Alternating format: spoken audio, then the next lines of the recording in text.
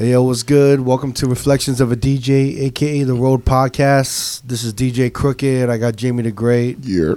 DJ Never. Yo. DJ D Miles. Good morning. And we got a special guest, Scottsdale's finest. Scottsdale, dirty ass Scottsdale's finest. But you live in LA right now, right? Yeah. All right. I don't know if you LA's finest yet. You haven't earned your LA stripes yet. I'm not even trying to hold that title. Okay. Well, we got DJ Fashion in the building. Hey, word up. What's good, man? Chilling, bro. So tell us about your stupid story about taking going to the wrong airport. To come here. Well, first, thanks for having me. I've been wanting to get on this. Yeah, podcast I don't want to hear for a all minute. that shit. All right. Well, anyway. All right. No, but I got on the wrong. I almost got on the wrong flight to get here today. I drove. You went to the wrong airport. Yeah, well, because I used to fly out of Burbank all the time to go everywhere, and then over the last year, it's been all LAX, and even last night I checked in. I'm like, remember to go to Burbank, and then I got in the car, went to LAX, parked the car, got in line, stood in the security line for 25 minutes, got to TSA. She's like, honey, you're at the wrong airport. Damn. Yeah. So yeah, and then I called you, and you were like, fuck. I could hear it in your voice. Actually, we were like, yeah, man, we fucking fashion. And I was like, nah, but I'm still coming, and you were like, oh fuck. Yeah. Like, damn, we got to deal with this motherfucker now, man. We didn't get rid of him So yet. anyway, so I drove to Burbank, and they put me on another flight, and I'm here. Good. Yeah. I'm glad you're here. I'm glad to be here. And you're just here for the next 12 hours. About that, 6 a.m., right back to L.A. You're just going to do this podcast, obviously, and then you're just going to hang at Jewel and get drunk and then fly back to L.A. That's pretty much Sounds like a good plan. the story. You're living your best life. I'm living my best drunk life. Damn. So, I want to get...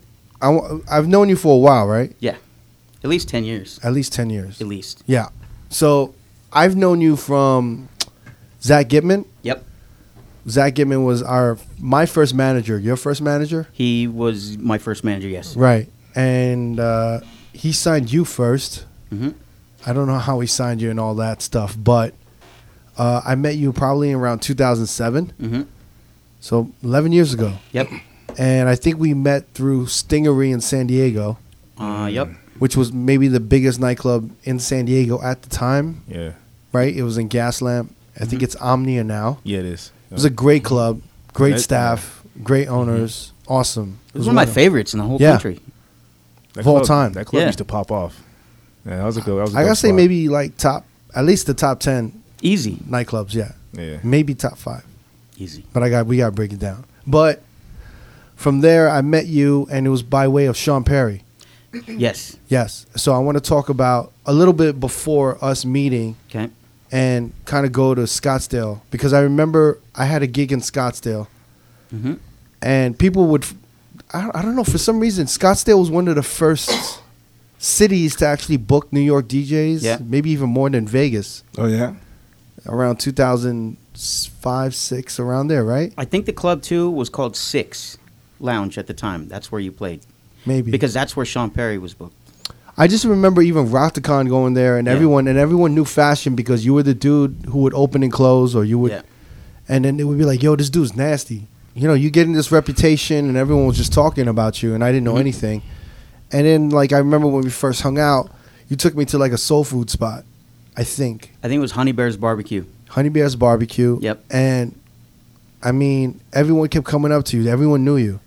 Everyone was like, yo, Fashion, what up, man? Like, when you going to go back? I think they were like, you going to be back on the radio? Are you going to be at that party again? And you were kind of like the dude at that time. Yeah. And there's like a lot of like, you know, like a lot of brothers and a lot of sisters, like a lot of black people coming up to him being like, yo, Fashion, what up, what up? And I was just like, damn. And if Yeah. you guys don't know, like, Fashion's, you're whiter than white, right? Bro. Like, pasty. It gets no whiter. Pasty. It gets no whiter. Man, And he doesn't age. Like, he looks like you look like you're 16, bro. Yeah. Thank you. I feel Yeah. like I'm 16. You do? 46. I'm putting that out there. I'm 46. You're 46. I'll be 47 October 5th. Bam. You got like the Vinny, what was that called? Oh, Yeah. from I know you're talking about from Doogie Howser, right? Yeah, you got the Vinny, Oh, Vinny God. jeans, yo. Remember? Yeah. Vinny was like 48 and Yeah. he He's playing like a 16-year-old. Oh my But you god. should say be doing that shit. You man. say you like never done any like drugs. Yeah, like, no, none of that? I don't. I drink.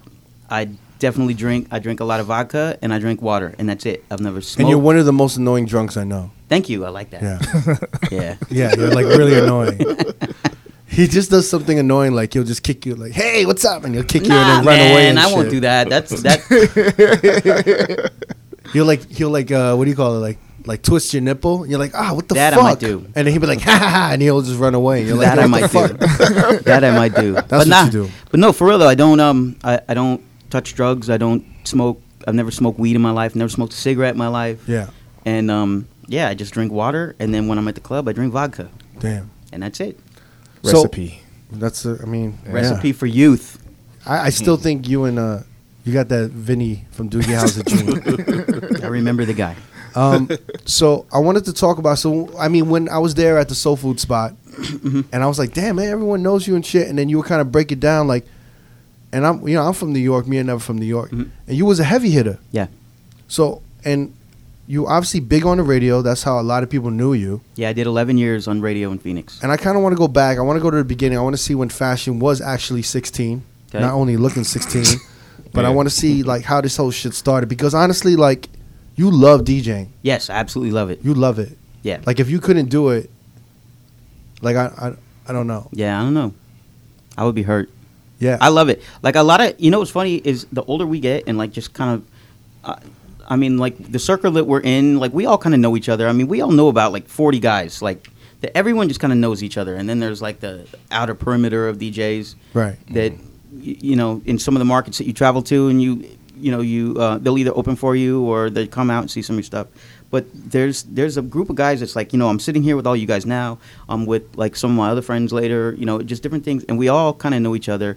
And there's guys that are just like, man, I fucking hate DJing now. Like, I don't even want to do it. Like, Yeah. this is whack. I just want to do other things. And they're just like, it's just not fun for me anymore. And I don't know. I have fun every time. It's funny because Five makes fun of me. He's like, man, how was your gig? And I'm like, yo, this shit was fun. He's like, man, you have fun at every gig. It's like, yeah, that's the point.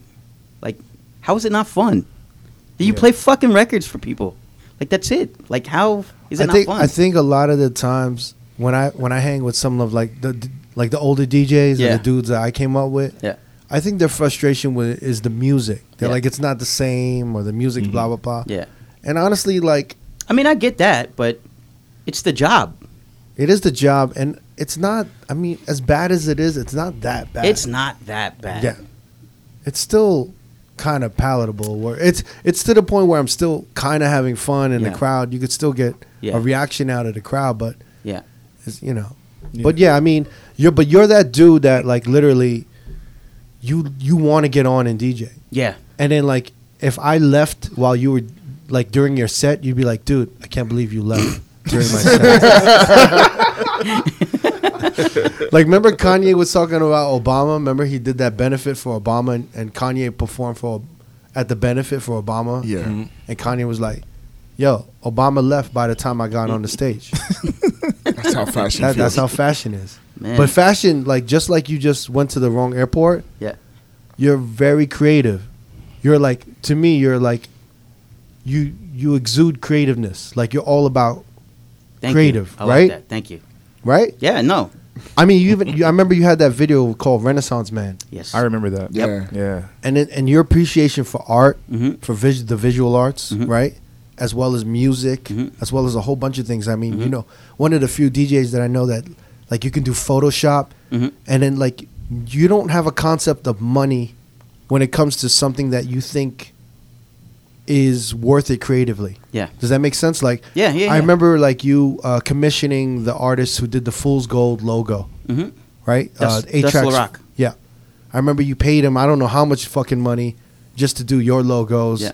And then you would, like, Photoshop them, and you would, like animate them. You would create flash, Mhm. flash images and all of this shit. Mhm. And I was just very impressed because you were very much like a Renaissance man. Yeah. Except you can't dance or any shit like that. You know? I mean, I can dance. I don't know how good it is. He's a but- solid two-step, bro. But I used to be good. yeah, I mean, I want to go back All because I know you came from hip hop. Yeah. If you were a heavy hitter, you came from Yeah. hip hop. yeah. I want to know how the fuck these New York motherfuckers found out about you and then how this happened. You know All what I right. mean? Okay. Because you're from Scottsdale, Yes. and none of us should know about that. Well, actually, I'm originally from Erie, Pennsylvania. Even worse. Yes. Yes. If you've seen that latest Netflix documentary called Evil Genius, that took place in Erie, Pennsylvania. And About that bank heist, right? Exactly. With Okay. the pizza guy that got his head blown off. Anyhow, Oh yeah. moving forward. My dad, he moved us to Arizona when I was like 8 years old. And so I pretty much grew up there. So that's why I claim In Scottsdale. So Yeah. how did you get into hip hop? Just always liked it. My first record was the very first Run DMC album.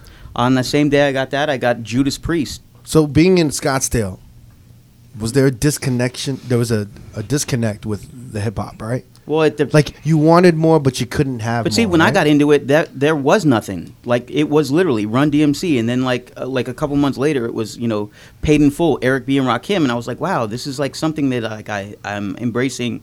And then that was kind of right around the time that MTV got on the air, Right. and then you started to see the videos, and then I saw Run DMC Rockbox, and I was like, holy shit, this is like amazing. Like, and then that's what really like sparked my hip hop interest.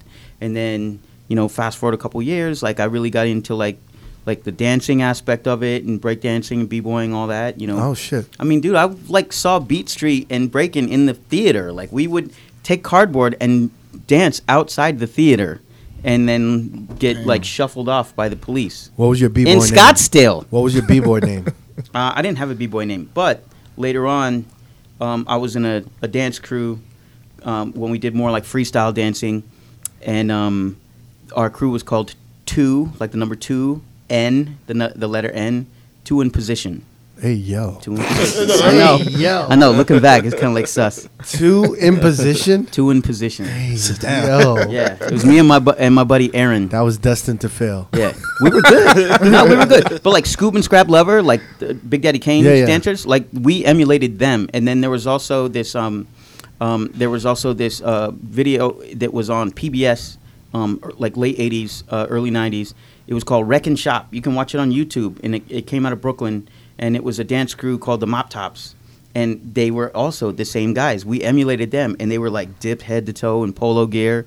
And so we were dipped head to toe in polo gear, and that's where I came up with the name Fashion. And so Fashion stemmed from my dance crew. And then when I started DJing, people were like, yo, what are you going to call yourself? And I was like, I mean, just call Keep it myself fashion? Fashion for right now, yeah. And then they would just now I dress like shit. I don't care. I'm like, whatever, but the name stays. So Yeah. you've been fashion since like the 90s. Since technically about early 89. 80s. 89, Damn, yeah. man. Damn. Wow. Yeah, 89. Wow. Shit. He's like, damn, that motherfucker's old. No, I'm just saying because, I mean, 29 years. I wasn't never until like maybe 90, 97, Yeah. 98. So wait, but how did you get into DJing? So my dance crew, Yeah. we would go. We went to this club that was in Scottsdale. It was called A Step Above. It was just in like a plaza, just like a regular strip mall plaza. And across the way was Video Roundup. Well, I used to go to Video Roundup and play video games before I got into like all that stuff. Z-Trip was playing that club, and at that time he was the guy in Phoenix, and I didn't know who he was. I was just like, yo, I'm just trying to go to this club where I'm old enough to get in, because it was like 18 and up. I wasn't 21 yet. Right. And so we would go in there, and we were regulars there all the time, and Z-Trip would be playing. And then one night, it was kind of a slow night. He was like, yeah, he goes, I see you guys are always here, and I just want to let you know, the club's closing, but I wanted to let you know that I'm going to be at this new spot, and I want you guys to, like, come and do your thing. And we were like, cool. And then I was like, well, since it's, like, done, like it's closing, will you let me try your turntables? And he's like, yeah. So, he let me get on, and I literally just scratched the wrong record. I scratched the record that was playing, and I was like, but just doing that, I was like, wow, like I'm really intrigued. Like he made it look so easy, and obviously it's not, and I want to know how to do it right. And he was like, yeah, like come through the crib sometime, whatever. And like literally like 2 days later, I was at the crib for like 12 hours, and we were just chopping it up about music and all these other things, and that was it. That was the bug right there. And then So just So Z-Trip. Z-Trip put you on. Z-Trip put me on. Wow. Not a lot of people can say that. No. I didn't even know he was from Arizona. Yeah, he was originally from New York, and his family moved out to Arizona also when he was in like I want to say middle school, but maybe high school. Oh, okay. And so yeah, Wow. and then so he basically he owns coming from Arizona. Yeah. Yeah. Yeah. Mm. Damn. That's crazy. Yep. So I mean, how many lessons did you get from Dietrich? Honestly, there weren't really lessons. I mean, like I would watch him do things, and I would ask him, "Hey, will you show me how to do this?" And he'd be like, "Nah."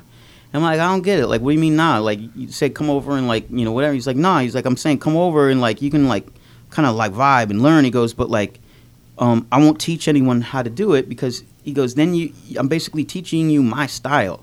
He goes, "You got to learn on your own so you develop your own style," which I respected that, and I got that, and I was like, okay. And he goes, "What you need to do is get your own tables and just go at it, you know, and just figure it out." And I was like, nah, that actually makes sense. And I did that. I bust tables at the time, and I saved that tip money, and I actually bought his used 1200s. Wow. And then I bought a Gemini mixer. Of course. With the little transformer on Uh-huh. it, the little bomb drop. Yep. Right. And yeah, and then I would buy records and just keep practicing. I would make these mixtapes. Now, how old were you at this time? Like 20, like 21, 22 at least. Like, well, I was born in 71, so maybe about like 20. Yeah, like 20, 21. So you like in high school you were a b-boy. No, actually in high school I skateboarded, and I went to vocational school for art. And then, oh, okay. So you went to college or no? I went to community college for art. Okay. I took my art grades were like excelled over everything, and then but I barely passed high school because I let everything else like fall the wayside. Right. And so I couldn't get a scholarship doing art, and I couldn't afford to go to art school because my parents didn't have money. Right. And so I took all the community college courses for art, and I did everything they would allow me to do. And then finally they were like, "Look, dude, you got to like start taking math and shit, or you got to go." And I was like, "I'm out." And that was it. And then I was like, "Okay, what do I do now?" And then I was like, "All right, well, let me bust these tables." And I worked in a couple sneaker stores and That's stuff. funny. Like we were just talking. Sorry to cut you off. Mhm. We were talking. We had Mega Man. You know, Mhm. Mike Mayetta. I do. And he was talking about how logistically the part of his brain is very high in the creative level, Mhm. but like in the logistic, like reasoning level, Mhm. it's low. And I feel that kind of with you.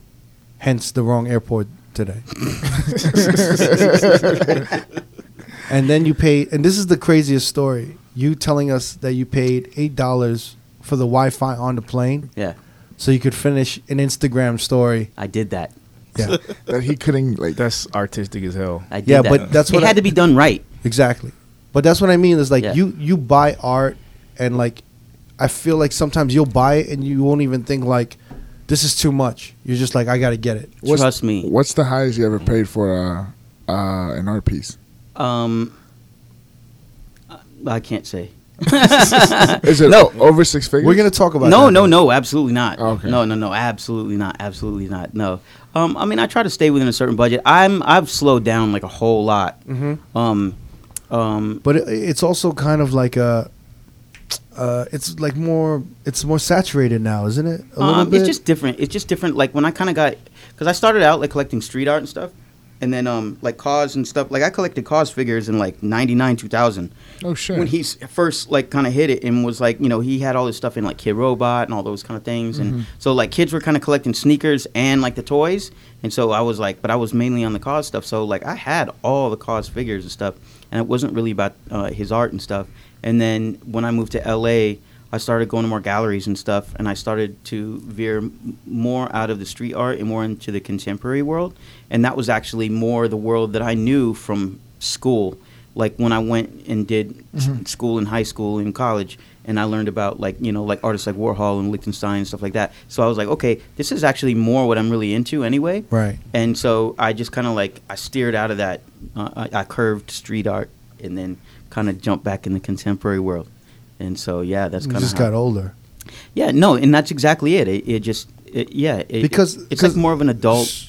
I mean, street art is right now. It seems more like a hustle, right? With certain artists, I feel like they're kind of Yeah. like, oh, that's the formula, and they just kind of hustle Yeah. their way and they Well, you know like what it is? socialize their way up. You know? I feel like a lot of street artists just copy other street artists. yeah. Yeah. And so it's just like, Banksy did the rat with the spray can or whatever. And then like 20 other street artists do stuff with rats. And you're just like, come on, Right. like be original. It could only be one rat. There's only one rat. All right, so back to you and Z Trip making out in his It was never like Damn, that. man. It was never like that. It was never. I'll tell you what. I'll tell you though. So You never sat on his lap. You Nah, never but- sat on his lap and he taught you how to scratch or No, crab or bro. something. Nah. But I did probably like 3 years after we met. Oh shit, you getting deep now? Yo, we're gonna hear some shit. No. But I 'Cause he said, "Yo, I did. You He did said, what? But He said, but 3 years later. I did, but 3 years later, what? I'm this guy. Him and then he used to work at this spot called Bobby McGee's. And if he didn't want anybody to know that, I'm sorry, bro, but I'm putting it out there. What is that? So Bobby McGee's was kind of like a TGI Fridays in the You 1990s. used to DJ there? Yeah, that was like his bread and butter. That was his 9 to 5 job. And then and he had to go Oh, in he there. DJ'd there, or he was like a manager? he DJ'd there. Okay. He DJ'd there. But like he had to go in, he had to wear a tie and stuff, and he would play. He'd get on the mic and be like, "Hey, hey, here's the conga by whatever Gloria Estefan." Right. And he would do all those like things, like Vanilla Ice. All those records were big at that time. But it was kind of like a, hey, it's happy hour. Let's all go to Bobby McGee's, and this guy's playing this music, and then like whatever. And then as soon as he was done doing that, then he would do like the hip hop parties and stuff. But that was like his. I mean, it was like a check. That was like his 9 to 5. Right. So that was guaranteed loot for him. I'm sure we all had to do crazy gigs like that in the beginning. I cleaned. Yeah. I bust tables. yeah. I bust. What was your worst and first DJ gig in Scottsdale? What was my worst DJ? What was your first? It's got to be one of your worst, your first ones. No. Well, see, that's the thing. So Z Trip was like, I never really was looking to do gigs. I was just making tapes for myself to listen to in my car. That's all I wanted to do, and I just wanted to scratch. Like what really interested me the most was watching Kid Capri at the end of the Def Comedy Jam when he Yeah. would flip like Right. Public Enemy, Hold It Now, and the dudes would dance on the stage. And I was mainly in it for the dudes dancing on the stage because that was the type of dance style that me and my friends were into. So we would watch that 30 seconds of those guys dancing every time Def Comedy Jam was on, so we could learn those moves because no one in Scottsdale knows those kind of moves, But then, as I'm watching that, they pan the camera over to Kid Capri doing his thing. I was like, damn, like I'm really like, I still want to learn more of that. So that's kind of like when I saw Z Trip, that's when I was like, yeah, okay, I want to learn that. I want to do like what Kid Capri did, whatever. I like how he rocked the party. He was on the mic. He was good. And that was just on Def Comedy Jam. Right. And Zach, Z Trip, Zach, he would be like, look, dude, I'm going to let you open up for me, or I'm going to let you play 20 minutes tonight when we get to the club. And see, back then, there were no openers. He did the whole night. Right. He'd be on from like 9:30 until 2. Yeah. Or I think at the time, the clubs only stayed open till 1 in Arizona. But anyway, we would get there, and he'd be like, we played at this club called 411. It was right by Arizona State University. Mm-hmm. And it had 3 flights of stairs. And he's like, if you want to get on for 20 minutes, he goes, carry my crates up them stairs. How many you Nice. And I did. I carried all his crates up You the stairs. better, motherfucker. Yeah, and then you had to go like another 500 feet to the DJ booth. But it was like, yeah, okay, I'll How do many it. crates? How many crates did they have? It's like 3 or 4. That's it? I thought like I thought they were gonna 8 say or more. 10. Yeah. Nah. Yo, what's the most crates you ever seen? Oh man, it was Flex? Scribble Scribble. at the old light. Damn. He came with like it was over 20 crates. No Holy way. shit. I swear to God. How long was it What? said? I swear to God, yeah. Did he have like a dolly with him? Or? Yeah. No, they had the hotel dolly. Oh, see, we didn't do any of that. We legit bellhop. just like Yeah. I was taking him out of the bed of his truck and carrying him up the stairs. No dolly, no elevator, no nothing. 20 crates? 20 That's crates. pretty I swear to insane. God. How long was crazy. it set, Neva? You remember? 2 hours? I thought he was gonna say like maybe 8 or 9. I think he was like traveling. I wouldn't even and know he where to happened look have- for records in 20 crates. He had like the crates all in the back of the walls. Yeah. He had them all in the DJ booth. It was just crazy. I was like, damn, man. That sounds insane. Yeah. All right. Well, you carried only 4, right? Like 4, maybe 5. Nice. And then, and I would play a handful of my own records. I would take my own When records. you were carrying on, were you like, motherfucker? Or No, were you not like, at all. I fuck, was- I get the DJ tonight? Yeah, no, I was excited. I was like, yeah, let's do this. Nice. And so he would let me play, but it was like, I was all nervous. I'm like, oh man, I'm not in the bedroom anymore. I'm like out and doing this thing, and so You're like, damn, I'm not sitting on Z Trip's lap anymore. I don't this have guy. to. So, Arm's length. was it like a large capacity in the club? Yeah, no, it was a big club, and because it was right by the university, it was pretty big. And they had big nights. I mean, they packed it out. I mean, like, especially in the summertime. I mean, the windows that it was like encased with windows, and it was on like the third level. But I mean, the windows would sweat. I mean, it was like straight like condensation like in the whole place. It was crazy, but it was fun. And back then I was drinking too. Back then though, I drank Long Island iced teas, and I just get fucked up. Rookie. That's some rookie shit. That's the I young, mean, bro, that's some we all 1990 shit. That I is- was about to say we all started in long. Well, I did also. Yeah, me too. I think Long that's just a Island young, Ice a Teas? young It was person's those. drink. It was those. It was cool. White Russians and Jamaican bicycle seat. I don't I don't know what that that one. is. Yeah, Jamaican the bicycle fuck seat. is a Jamaican I don't know. bicycle Google seat? it. I don't know. Yeah, Jamaican bicycle seat. It's funny because one of the first times I hung out with Darren out in Vegas, we went to the spot and he got me a Long Island iced tea, and that shit fucked Dude. me Yeah. up. Yo, I was like, but it was just so Get good. 2 of those and you're fucked up. You I, need it was nothing more to one. drink. I was one, but I drink it like so smooth because it was so good tasting. Man, that shit was fucked. That shit Creeper. fucked me It's a up. creeper. That is. Yeah, I had to stop. I had to stop with those. Too much shit. Jamaican 10-speed drink? That's what it is. 10 speed. Bicycle seat, 10 speed. What's the difference? Bicycle seats. Different parts of the bike, but he got it. Yeah. Malibu rum, melon liqueur, yeah, milk, pineapple. Ugh, Milk. yeah. Milk with pineapple? I mean, that's what white Russians are, right? It's milk, yeah. Yeah. Milk and liquor. Damn, man. Yeah. Yeah. All right, Anyway. sounds horrible. So, But yeah. So, anyway, so I would drink those. I would do my 20-minute set. He didn't break me off any money, no nothing, whatever. right. But and then eventually he would do some of the black fraternity parties, the Alpha Phi Alphas, the Gammas, all those parties, and then he would have other things that he would have to do, and then he'd be like, well, why don't you book fashion for your party? And so they started booking me for some of those parties. So I really started my main start, like for my own self with no one else, was doing the black fraternities at Arizona State University. That's dope. Wow. And the Alpha Phi Alpha fraternity, they pretty much had me exclusively for every party for like 3-4 years. That's crazy. Yeah. What songs was big at the time when you started? I mean, Notorious Big, Craig Mack, like all those, like 94. Yeah. 93, 94. Okay. Tribe Called Quest, all those, 900 Number, Frankie Cutlass, Puerto Rico, all those records. Yeah. Yeah. That's crazy. Yeah. Loved it. Did were y'all doing reggae sets out there too, or not? Yeah, really? yeah. I mean, I didn't have a lot at the time. I had more like a little bit later on. Uh huh. But, yeah. That's Wow. so. Wait, so you're doing this, and then you got on the radio, right? Yeah, I did. So I got asked to do a club. Well, eventually I started to do some club stuff too as well. All right. So wait. So you started doing the black fraternities, Yeah. right? So that was your one gig. How often would that come? Like once a month? Maybe once a month, a couple of months. Uh huh. And then I would do like a couple like other hip hop parties around town for like $150 a night. There was a party downtown Phoenix. I can't remember what the name of it was now, but they had a really cool Saturday night. And there was times that I would literally go bus tables, and I would take my gear with me, and I would leave the restaurant smelling like food, but I would change in the bathroom, and I would go right to the DJ gig, and I would play the last like hour, of the DJ gig. And I was like, I'm cool, let's do it. And it was always packed, and it was just such a rush. The worst part was carrying your crate in through the crowd. You to get carried on. 4 as well? No. For that gig, I usually just took like 2. Just Yeah. 1 hour, right? Yeah, it was just 1 hour.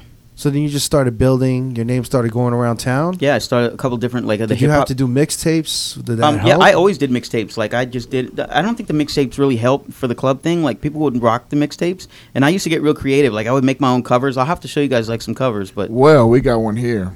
hey, oh man, that's way late though. That's way Well, I late. got this one a while ago, and then I never opened it. All right, I'm gonna find some and I'm gonna send them to you. This is Dexstar. This is Dexstar Volume 1 DJ Fashion. There you go. Damn, do you have a copy of that? I don't have You that. can keep that one if you want. Ah, there he is. It's not even open. No, it's not open. You don't Yeah. want So to. did you listen to it? Nah, Nah. you didn't want to hear this shit. I got a bunch from I don't know if I Dexter. want to hear it. I don't know if I want to hear it. But yeah, I had that one. I was like, oh shit, when we got fashion. That's Bring fucked up. that You up. why you Yeah. didn't listen to it though? Oh, That's fucked up, Jamie. I don't have no Here, CD I'm gonna let to- you listen to it first because I'm not traveling with anything. So I'll get it the Back. next time. I'll get it the next time. So, Yes, you were doing mixtapes. You're getting in the circuit. Yeah, and then some of the promoters were starting to book me more for some of the hip hop parties. And then I did this one party on a Saturday night. It was at this club called Zazu, and it was on like 16th Street and Camelback in Phoenix. And they had a radio broadcast, and the guy that was there, his name was Mikey on the mic. And Mikey on the mic. Mikey on the mic. Another West Coast Mikey name on the for you. mic. Well, he was actually, I think, from Fresno. Either Fresno or Bakersfield, where they came from, and then he was doing nights on Power 92 in Phoenix, and then Mikey on the mic. he Jesus Christ. it's the 90s, bro. It's the 90s, and Doesn't matter. How did he sound? he was good. He was actually really good. He was good. Hey, welcome to This Is Mikey on the mic. No. Not like that.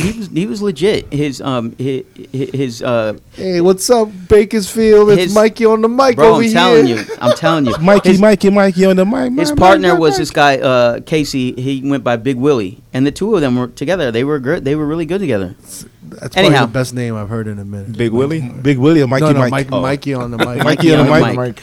Anyhow, so I did this. I did the club. Moving forward, I did the club, and after the club, he was like, "Yo, man," he goes, "The shit was nice," and I was like, "Thanks." And he's like, "Would you want to do a mix on the radio?" I was like, "Yeah, I'm down." I'm like, "What do I do?" And he's like, "Here, I'm gonna give you this DAT player. Go home and record a mix, bring it to the station, and then we'll run it on Monday at 5 p.m. and you'll be on the drive time." I was like, "All right, cool." So I went home over the weekend. I probably Just like that? probably started the mix over like 20 times because it was One take. one and done. And it was violent. There were no Serato, no cue points, no nothing. Like if you had pops in your records, if you brushed your needle on the record, like it scratched. It was like it was a mess. So, but I wanted to make sure that first mix was good. So I did it. I How ran long was it? 45 minutes. Okay. It was 2 segments, and then I drove it to them on Monday. And it took me like an hour and a half to get to the station in rush hour traffic. I dropped off my dad. They were like, "All right, cool." They didn't even let me in the building. He basically opened the door, took the tape, and was like, "All right, I'll see you." And you didn't get paid. No, it was free. It was all free. So I get back in the car. I'm stuck on the freeway going back home, and I hear him running the mix, and I was just bugging out. I had goosebumps. I was like, "Holy crazy. shit!" Like Damn, I man. made this, and then I didn't think. I thought he would just be like, "Yeah, we got this guy Fashion on the radio. Check it out." And he, the first break came. I was like, "Man," he's like, "Fashion. He's doing his thing. He's killing it." And then he's like, "Caller, who is this?" And they're like, "Hey, this is so and so from the Alpha Phi Alpha fraternity. That's my boy. He DJs our parties, blah shit. blah." And then I was like, "Oh shit!" Like people that know me are like calling up and like, "Yo, that's my guy." And I was It's like like, a scene in the movie. Yeah. It was Stuck on the freeway. dude, I'm telling you, the shit was like Everyone on the surreal. freeway just starts dancing. Yeah. and shit. Jump on top of the car. Fucking Ryan Gosling gets out, starts It's like doing La La, this video. yeah, it's like La La Land. Damn. But it was cool, and I was That like, sounds "Wow." amazing. What year was that? That was 96. Did you look over and like, yo, I'm on the radio. That's me. No. Nah, dude, I was in a Hyundai. Oh. Dude, this is the sad thing. What's the equivalent of that now? I don't know if Like there what, is what's one. a kid like having like your shit on World Star? Like what is your shit Kinda, right now? Yeah. That's sad. I don't Isn't know. it That is sad? kinda sad. I don't know. 'Cause that What's must the have been- equivalent of that now? I mean, you still have your shit on the radio. Yeah, but that don't really No mean one shit. really listens to the radio. I mean, I'm not trying to diss radio, but I mean, Yeah. it's not as impactful. Yeah. Like it would have to be something with social media, right? But It's it gotta has be. to It's be. gotta be like World Star. That's amazing. Yeah, Like you can't recreate that. Yeah, You know what I mean? it's like kind of like Yeah. I guess having like a viral video or something. Like no. but that's not even no. because you can make a viral video from doing nothing, from Yeah. putting whipped cream. I in mean, your people ass. made it with That's Vine true. 6 seconds. You took That's 45 true. minutes. that's true. Damn, That was, like, sucks. really- different. It's But it was like- good. Honestly, it was like one of the best feelings ever. And I got home and the dude and called you, me. and you felt like a DJ for like a real. I did. DJ Like I for the felt first really time. accomplished. I was Yeah. like, wow. Like they played my mix on the radio. People called in and said they liked it. Like it was all good. And I was like, wow. And I mean, there were no like iPhones back then. Nothing. I think I had a pager at the time, like a legit green screen pager. The pager was blowing Something. up. I don't even remember back then what it was, but he called me. I remember he called me and he's like, "Yo, how would you like to do that 5 days a week?" Oh shit! And I was like, "I'm in." And he goes, "All right, cool." And he goes, "Keep that DAT player." He goes, "We'll buy you some DATs, and you're just gonna have to bring them to the station every day, unless you want to record them all in advance and then drop them off." He goes, "But there's no money involved." And I was like, "You know what?" I was like, "I'm cool. It's all good. Whatever. I'll do it. Like whatever." So I did that for a year. That's a lot of work. I did that for a Yeah, year, but Hold on, I want to do the math. 45 minutes times 5 times Yeah. 5. times 52. Dude, that's a shit ton. That's like 45 200 and something minutes. days. Was it like all new music, or was it a mixture of old school? No, they would give me like a playlist of It's like 23 All right, hours. so bust this. No, 23 hours. It's 23,000 hours. Wow. 23,700 hours. Yeah. I'm going to divide that by 24 hours. 987 days. yeah. For Yeah, a year. How can it be 987 days for a year? No.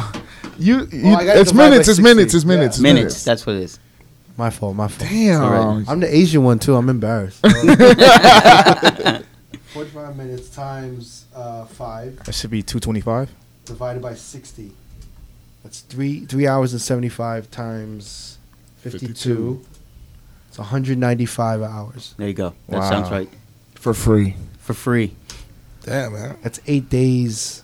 straight. 8 days straight. So, It's a lot. but what they told me and what did work with that was they were like, look, the exposure you get on the radio, you'll allow it to charge a little more at your DJ gigs. You'll get people who maybe didn't know of you before, and will be like, hey, I heard you on the radio, I want to book you. And it happened like several times I got booked. I even did a wedding from being on the radio, and that was like a whole nother incident. But it was Why, what bad. It happened? was bad. It was a young couple. The girl, I think the girl was 16, and the dude was like 18. I mean, they were young Hispanic couple. And they were like, they called up the radio station. They're like, we want Fashion to teach our wedding. We like what he plays on the radio. And I was like, they're like, yo, do you want to do this wedding? And I'm like, man, like, I don't really do weddings. Like, I don't know what even to do. Like, never really done one. And they're like, nah, we just want you to come play the music you play on the radio. And it's like, I think at the time, like, the biggest record was 112 Only You, the remix. And I was like, all right. She's like, yeah, just make sure you have that song. And I'm like, all right. So I show up with, like, whole gear. Z-Trip had, like, a mobile setup. And so I basically rented his mobile setup. He didn't let me use that shit. He was like, nah, you're going to pay. So I rented his mobile setup. I went to these people's house.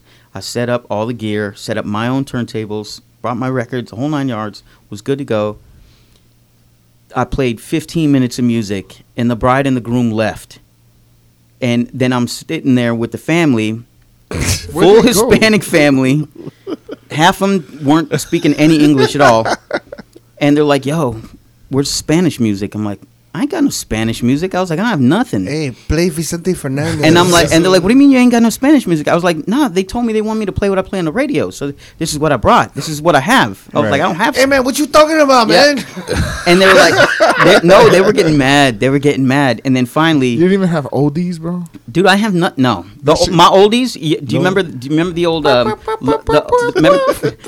Remember the thumb? Yeah. No. Rider. No, but That would have saved them. That's what I'm saying. But do you remember the Thump Records had those like compilations? Yeah. And it had like all the oldies on. I had those, and I, but Man, like you don't have Atomic any, Dog you and don't have any shit Kid like that. Frost? Nah, I didn't have Frost. But yeah, so the lady came over. She was like, "Look," she goes, "You might want to pack up your shit and leave." She's like, the uncle, he's starting to get irritated, and he's drunk. No Tito Puentes? And I was like, man, and I did, dude. I What'd you packed say, my never? shit. I go Tito Puentes? Nah. Yeah, I don't know who that was at the time. Yo, So yo, then you were about to get fucked up. Pretty much, yeah. I was like really Why nervous. did the bride and the groom leave? Oh no, I was pissed, and then Did you get paid? I got paid. Wait, how much did you get? It was like $300. That's it? That's it. how much did Z-Trip rent you out his stuff? I think it was like $80. Okay. How fast did you pack up? Well, faster than I unpacked.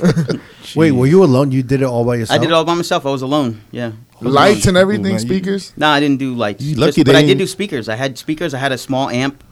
Damn, you Did I lucky put they in? ain't take your shit, man. Man. Let me tell you, Mexicans is crazy. Fashion's light skin enough. He just pointed a bunch of flashlights at Dude, it was, yeah, it was also like 4 PM, and it was inside their house. I literally was set up in the living room. Are you serious? I'm dead serious. bro. Why That's did a- I that's picture it amazing. outside? Yeah, me too. In the backyard. In the back of it, yeah, the backyard. Yeah, like, in the grass. There was only like 30 people there. It was only like 30 people. Damn. That's why I thought it was weird that they wanted to. They're like, yeah, we want to book this That's radio not a DJ. Mexican wedding, yo. Well, I Let mean, me tell everyone you. there was Mexican or Hispanic. Let me tell you, that's a family. That's not a fucking wedding. Well, that's fucked up, it man. was frightening. It was frightening. I'm bugging out how the bride and the groom left, though. Yeah, they dipped just on bailed. you, man. They just totally dipped, and I was like, what the fuck? So that was Wow. it. After that, I was like, no more weddings. I'm cool. I've done a couple since, but like people I know or whatever. But like every now and then, I'll have someone go, "Yo, you do my wedding?" I'm like, nah. But I did do a wedding in Chicago like 2 years ago, and that shit was bananas. And they did. Like, the groom was like, yo, play A$AP Ferg. I was like, all right, I got that. And then, like, even, like, the mom came up. She's like, do you have any, like, Cher? And I'm like, no, but I got something close to it. And she's like, all right, just play that. And I don't even remember what I played. But that actually went off. And then afterwards, I ended up going to the club and getting shitty. Yeah. Because that's what I do. Because that's what I do. All right, so you're on the radio doing it for free, and then at what point were you fed up? Like, yo, I got to get paid for this shit? I was never fed up.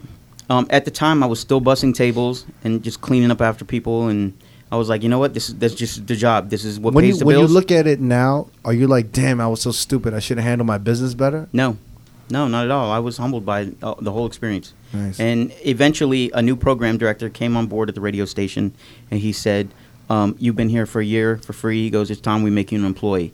And he put me on a salary. Is that how it usually works on the radio? I don't know. That sounds like... Honestly, I don't know. From the time I started doing radio, it was I worked my way up from being like the street team person to like, and that was pretty much free. And then like I would do like I would take the DJs that had like club remotes, so I would set up their equipment at the club remotes because we do live feeds from the club, so you can listen to the live feed from the club on the air. Yep. So I would set up all that equipment. And eventually, once I started mixing, I would just fill in, like if they needed someone. And then eventually, once I became a full-time mixer, I got paid. But That's that was awesome. like 2 years, 3 years later. Yeah. Oh, shit. Yeah. Yo, that's that old school, like, music industry shit where they just rape the fuck out of you, right? Yeah. But see, Basically, once he got involved, like it actually wasn't bad. I can't remember the exact amount I got, but I want to say I got like $50 a mix, so I'll get like $250 a week, That's not bad. which wasn't bad. That's but, what Vice used to get too. That's more than what you $50. get, Jamie, right now. Yeah, pretty much. so, Damn. But yeah, but then also when that guy came on board, they put a DJ setup in one of the side studios. Sorry, Fashion. Piece of shit. Y'all are rough. I'm just That's fucking tough. listen, Y'all are I'm rough. just fucking with him. This motherfucker make $275 a week. It's all good. I clear rent. You know. That 275 goes a long way, man. Shit. What's a lot less these days Is it? than it was back then? Yeah. Oh yeah. A lot of radio. Yeah. Some- Or radio? Yeah. Like How much? Like $20? I know some of them that don't pay like anything. It's like no money at all. Like maybe $20 mix. Yeah, but if you're like these big like headlining dudes, like who's a big dude on the radio? Oh, like Pro Style. Felly?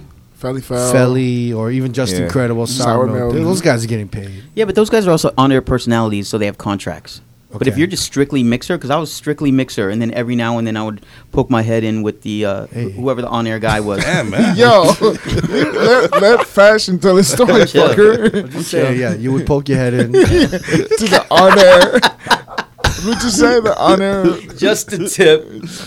So you would you'd be the mix guy. You would poke your head in, and then what, Yeah. and then what happened? Nah, but I would. Poke it in, No, poke it out. I'm funny sometimes. Oh my God. Never. I knew this was coming. I expected this. It's cool. It's cool. Pause. No, it's cool. Hey, now, but finish your story. You poke your head in. Nah. No, but I would poke my head in and I would kind of vibe on the air with the guy, with whoever.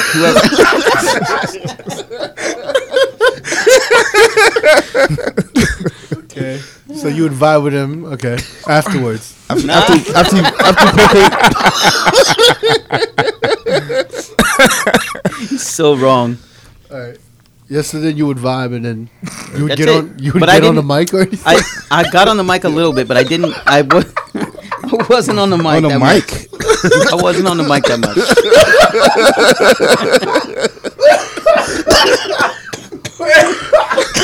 Yo, this is it. All right, we gotta straighten up. All right. I'm sorry, Fashion. We're not trying to disrespect you. It's all good, bro. No disrespect taken. No, for real. So you would go into the recording. I would join the personalities on air for a minute or two, Right. and basically like break down like what records I played or like what. I So was then you playing started on a- becoming a personality. a little bit, yeah. And so eventually, they would have me in to do some of the like the bits that they would do. Okay. And like but yeah, like it's funny because like I was telling you early, like, you know, some of my good friends, they say, you know, like, oh, Fashion, he's he's like the angry white guy. He's always angry, but I'm not though. I'm never angry, but I can be. But at the time, even back on the radio, like here's one thing I was known about at the station is if I messed up, like I'm my own worst critic. If I mess up, like if the mix ain't perfect or if I did something wrong, man, I would open up that studio door and I would throw that record down the hallway and they would stick into the wall like blades. Or they would shatter, and like literally, like it got to the point where my program director was like, "Bro, you got to quit breaking records in the hallway. It's like the cleaning people are complaining." Oh shit! It was like legit. Like I didn't care. I was just like, you promo records, TVT. You get like 30 copies of Lil Jon the East Side Boys in the mail every week. Right. And if I get mad, it was like, all right, what's 29 copies left? So one of those will just end up down at the end of the hallway in like pieces. While doing radio, did you like meet any of your favorite rappers or artists? Met all of them. The only one I met Biggie. I'd never got a drop from Biggie, but I met pretty much all my favorite rappers and DJs, and I got drops from most of them. And then the first year I moved to LA, my laptop crashed and I lost all of them. No way. Damn, man. I had maybe like 3 or 4 saved. They weren't on like that laptop. I had them on a drive somewhere, and and I was. Which one's the one you're most pissed about that you lost? All of them. I had all of them. I had a really good one. Jay-Z one. I had a really good Puffy one. I had 2 really good Mobb Deep ones. Ooh. They're like my all-time favorite hip hop. Holy shit. So, That's crazy. but I had some like random ones. Remember 702, yeah. Queen Pin. Yep. Yeah. So random ones. I had Jennifer Lopez. That's a good one. That was a good cool one. one. Yeah, the So Jennifer you were Lopez one. interviewing them or on the radio? Or how did that No. work? They You would come in and do the. mix? They would come and do the interviews, but then like after they would do their interviews, they would go into like a small studio, and the engineer would have them just run through like what they call liners, basically promoting the radio station or radio show, and then they would also promote like the mixers. So they'd be like, "Yo, you're live in the mix of Fashion. This is Jennifer Lopez, and you're live in the mix of Fashion." So I would keep all those, and then we had what we had. They had like it was called an instant replay machine. And they had that, and they had what was called a 360 machine. I forgot about that, the instant replay. And everything was loaded in those. And so, like, before I left Arizona to move to LA, before I left the radio, I made sure that I recorded every one of my drops, and I put them in my laptop. And then literally, like, the first month I moved to LA, my motherboard or whatever they said crashed, and I lost everything. Holy shit. Everything. I lost my family photos. Like, everything I had. It was just gone. So... Womp womp. You can no way you could have retrieved it. Nah, I tried everything. It got to the point, like, thankfully, like, I had friends, like, shout out Steve Wonder and Mike B and Spider and Morse Code, and there was a couple other dudes. They basically is like, yo, here, just copy my hard drive. So I went from having no music to like 98,000 songs. Damn. And so, shout out to those dudes for like putting the dude back on his feet. Did you hook up with heavy hitters while you were still in Arizona? While I was still in Arizona, How did that whole thing happen? So the East Coast heavy hitters, they were kind of branching out a little bit, and Felly was a heavy hitter on the West Coast, and so basically, Enough was like, hey, if you know a couple guys on the West Coast, we want to try to start getting some West Coast affiliation, and Felly knew I was doing my thing in Phoenix. I think mainly through my program director at the time. And he's like, yo, like, I want to get you on. And I was like, all right, cool. So that was basically it. They were just like, he co-signed me. So I was heavy hitter, yeah. Oh, shit. What year was that? That was probably, I want to say maybe like 99, 2000. Now, what did that mean? Like when you were heavy hitter? It was, honestly, you were part of it. To me, it was, at the time especially, you were part of a distinguished crew. Yeah. Like people knew the heavy hitter DJs. People knew Camilo Enough, Pro Style. There was a handful of them, Aggravated in Houston. At the time, there's probably like... It was like a badge of honor, right? Yeah. And it was just like, yo, if you're a heavy hitter, it's like, damn, you got respect. Especially that drop. That Heavy hitters, suckers. Yeah. And so it was like you said, badge of honors, and it was like you were respected. Like, oh shit, that dude's a heavy hitter. Okay, it was just kind of like you had a little bit of clout, It was like a terror squad chain. Yeah.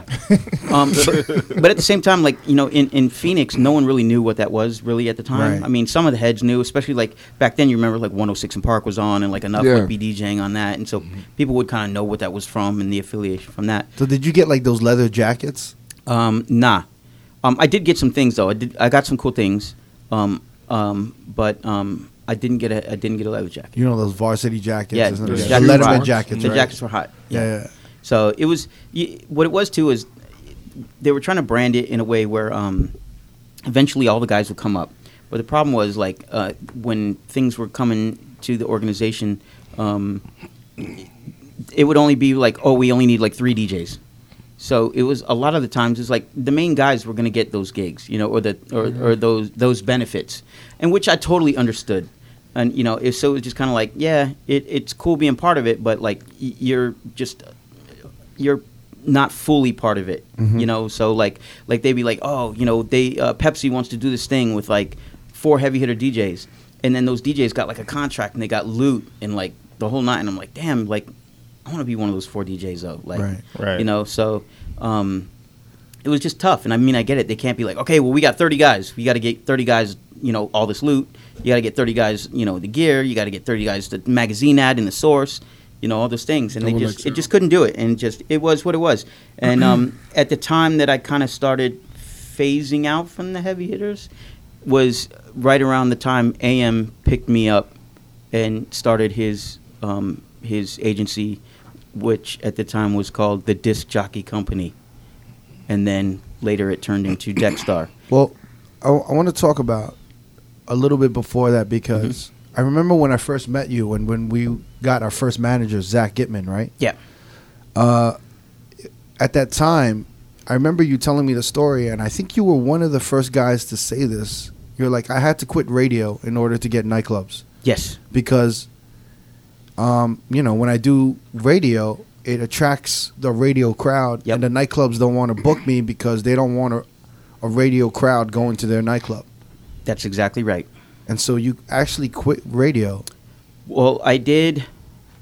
I remained doing a lot of the clubs that were involved with radio. So, like, a lot of the promoters would actually buy commercials and airtime on the radio station and promote.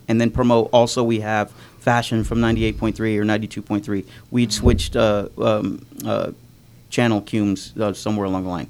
Anyhow, so I would continue to do those spots. But then at that kind of like phasing into like 2003, 2004, 2005, that's when like the open format thing kind of started to buzz. And that's when like dudes like you and Vice and all these guys would start getting booked in Arizona. And I was like, well, yo, like I have all those records too. Like I want to play those records. Like I know how to play those records. I want to do some of those spots because I also knew some of them were a little more upscale. And at the the time money was better. We were calling it mashup or Mashups, yeah. But so it was just like it was something that was like, yo, like I want to do that too, and I knew a lot of these guys from radio and from going to like the Mix Show Power Summit. Because when I met you, you were done with radio by that Yeah, time. I had already quit. I left radio in 2007. So I started in '96 and I was there till Halloween weekend 2007. And Graham Funky is the guy that basically broke me in. Pause. It gets much worse than the past 5 minutes. In Arizona market. So Graham and Stone were getting booked at like a couple different clubs in the Scottsdale market, and it was those clubs that Graham would be like, yo, he would say to me like, why don't you play these spots? I'm like, yo, they don't want me because I'm on the radio. They're like I attract the urban crowd was Right. their exact words. AKA the black crowd. AKA the black crowd. Anyhow, they so Graham he was talking to some girl that he knew out there, and he's like, "Yo, like how at one of the clubs, he's like, why don't you guys hire Fashion? Like he lives here. Like why don't you have him? Oh yeah, he's on the radio." So we can't do that. And he's like, you guys are sleeping on this dude. Like, this dude can do these things, and this dude would crush it in your club. And you're being biased against him because he's on the radio. So she talked to the owner or the manager, whoever it was, and talked them into letting me do a night. And I did the night, and they're like, wow, yeah, like, can we have you every Sunday? Dope. And so that was kind of like my in, where I kind of started to get out of doing strictly the urban parties and start doing some of the other parties as well. Were you getting the same money or more money? It was actually a little bit more, not a lot more. Right. Local never really changed. I feel like the money locally never really changed. Even now, it's still probably the same. Honestly, I don't know what it is now. I'm Uh-huh. sure the guys make a little bit more now, but I honestly don't know what they make. But And so but- you were doing the Scottsdale thing for a minute, and Yeah. I remember, I don't know what year it was. When did you join? When did you leave our management? Was it when I left? well, first I was kind of with them and AM at the same time. Oh yeah. At the same time, because AM was just getting his thing off the ground. Excuse me. How did you meet AM? So I met AM it was like 96 or 97. I met AM. Even that far. Oh yeah. Wow. I met him in the Priority Records building, which was the CNN building right there on Sunset and Cahuenga. We had a mutual friend. His name is Rod Edwards. He was working for Priority Records at the time, and me and Z-Trip, we took a road trip to L.A. just for the day, and we hooked up with Rod and Carmelita from. She was on some morning show with I don't think it was with Sway. I'm brain farting anyway. We met them at the office, and at the time, Nick Vidal from the Baker Boys was there, and AM was there. They were there going to get their promo records. And so my boy Rod was like, "Hey, Fashion Z-Trip, this is DJ AM. He was one of the local dudes here." And I was like, "Oh shit, okay." And I kind of also knew him because I had done the Cornerstone mixtape, and then AM had done that Cornerstone mixtape like right after mine. And so I was like, "Oh, hey, okay." And so we kind of like kept in touch a little bit. Back then, like AOL email Messenger? was just bubbling. You know, the first iMac just came out. So, you know, we kind of kept in touch on email a little bit. And then out of nowhere, he just blew up. And he was like the celebrity dude. And at the time, that's when he was dating Nicole Richie and stuff. And one of my friends who was a promoter in Arizona, he was like, "I booked your boy AM to do this party.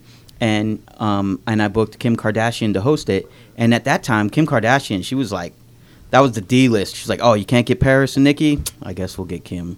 This is Oh, before yeah. the Yeah. sex tape. This is when she was like She was, Paris's like best stylist. friend, right? Yeah. Stylist, Closet. Yeah, cleaner so- or some shit like that. So they did that party, and he's like, "Do you want to open?" And I was like, "Yeah." And so we did the party, and it was weird. It was like in the afternoon. It was like 4 in the afternoon, but it was like a packed nightclub. It was all dark and whatever. And I did my thing, and at the time I was playing my mashups, and AM was like, "Bro," he's like, "Honestly," he's like, "I'm getting ready to start this agency, and I want you to be part of it. Are you in?" And I'm like, "Yeah." I was like, "What do I do?" And he goes, "Travel around and make money." And I was like, "Sounds like a plan." Nice. And that was basically the start of it. Wow. And I was like, "Okay, cool." And I was like, he's like, "Yeah, I'll get at you this week." I was like, "All right, cool." And I didn't think anything of it. And then he called me and he's like, "So you ready to do this?" And I'm like, "Yeah, what are we doing?" And this is when you were at Zach with our manager. at I the time. hadn't even got with Zach yet. Oh, okay. I hadn't even got with Zach yet. I still was nobody. I hadn't done anything. And then Ann called me. He's like, "Yo, what are you doing next Friday? Or no, next Thursday?" And he's like, and I'm like, just nothing during the day. I gotta be on the radio in the morning, and then Friday morning I gotta be on the radio again at 6 a.m. And he's like, "Can you take Friday off?" I was like, "All right, cool." He's like, "I got a gig for you in Sacramento." I'm like, "All right, cool." And he goes, Was it the Park? "Was." Nice. And he's like, Park was your first gig? "Park was my first gig with AM." Wow. And he's like, This was Serato already, right? "Yeah, this is Okay. Serato." Big shout to the Park Sacramento. Yeah. It's still going, right? OG, yeah. Yeah. Yeah. So yeah, he's like, I forget what it was. It was like $4 or $5 grand. And he's like, "I got you that." And I'm like, "No way." And he's like, "No, for real." What the fuck? Oh shit, man. I'm like, "Dude, there's no way." And he goes, "No, I'm serious." I'm like, "Okay." And he goes, "Are you down?" I'm like, "Yeah." And he goes, I go, "What do I got to do?" And he goes, "Dude, just show up on time and just be prepared to not go to work on Friday because you're not going to make it." I was like, "All right, cool." And I went and I did it, and it was crazy. And they paid me cash at the end of the night, and I was like, 4 to holy 5 G's in cash. Yeah, I can't remember exactly what it was, but it was at least 4. Yeah. Damn. And I was like, "Holy shit!" And I got on the plane, and I remember had a stack, and I was like, "Holy shit! Like I can't believe I'm Wow, fucking man. going home with this. Like, it feels illegal. It feels illegal." Oh shit, And man. I got back to Arizona, and I went to the radio station. And they're like, "Oh, now you want to show up?" And I'm like, "Dude, I took the day off. Like I'm chill." And then my PD kind of started to get like in my face about it a little bit, and then and I was like, whatever. And so I kept doing it for about probably like another month after that, and I was like, "You know what? I don't need this shit anymore. I'm out." And so I quit radio, and then AM was like, yeah, dude. He goes, you don't need that. He goes, I can't book you if you have to be on the air every day.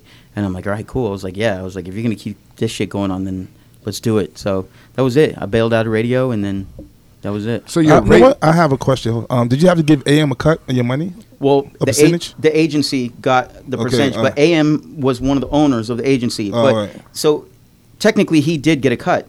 But what that was is I have no idea. So whatever you picked up was you. Whatever. No, I think whatever I picked up, either I don't know if there was a deposit center or what, but either way, like I walked away with more money than I'd ever made ever doing anything. Yeah. So if there was a cut, you didn't know anything about it. Yeah, either he got it or he took it from like another gig that he booked because they paid me So cash. now your rate was $4 grand. No, certain spots we were able to get certain amounts of money. It's the same today. Certain places you play. But it was also at the time when people were like, "We want AM," Yeah. and he's like, "I can't do it, but this dude is exactly like me." Yeah. And they'll just keep the AM rate kind of. Damn. And I mean, that, looking back at it, like, it definitely benefited guys like me by being able to do that. A lot of dudes. Yeah, a lot of dudes got put on like that, and you know, and it I get it. It just kind of sucks. It's just like, well, they only really wanted me because they wanted AM more, but at the same time, I looked at it like, well, you know what though? He basically was like, yo, like, you deserve to be in one of these spots, and I'm gonna make sure you get yours. Yeah. You know, and I'm gonna dangle the AM carrot. Yeah, but you know, fashion. The hands. It is what that it is. happens with Z Trip when he handed you the black colleges. True. You know what I'm saying? And like the black fraternities Yeah. or whatever it was. Yeah. It happens all the time. Yeah. It's just, that's how you pass it down to how it is. It's happening now, like even with Jamie. Like, you know, there are gigs that we can't do. Yeah. And then Yeah. you know, he gets handed those gigs. Yeah. You know, so it's just the way it works out. Yeah. But So I mean, I- four G's is a lot for your first one. Yeah, It no, is, no, man. for my, Yeah, right. for, and that was the first one. So then, yeah, Shit, eventually I man. got linked up with Zach, and to be honest with you, I'm seriously brain farting on how I linked up with Zach. Yeah, it was too.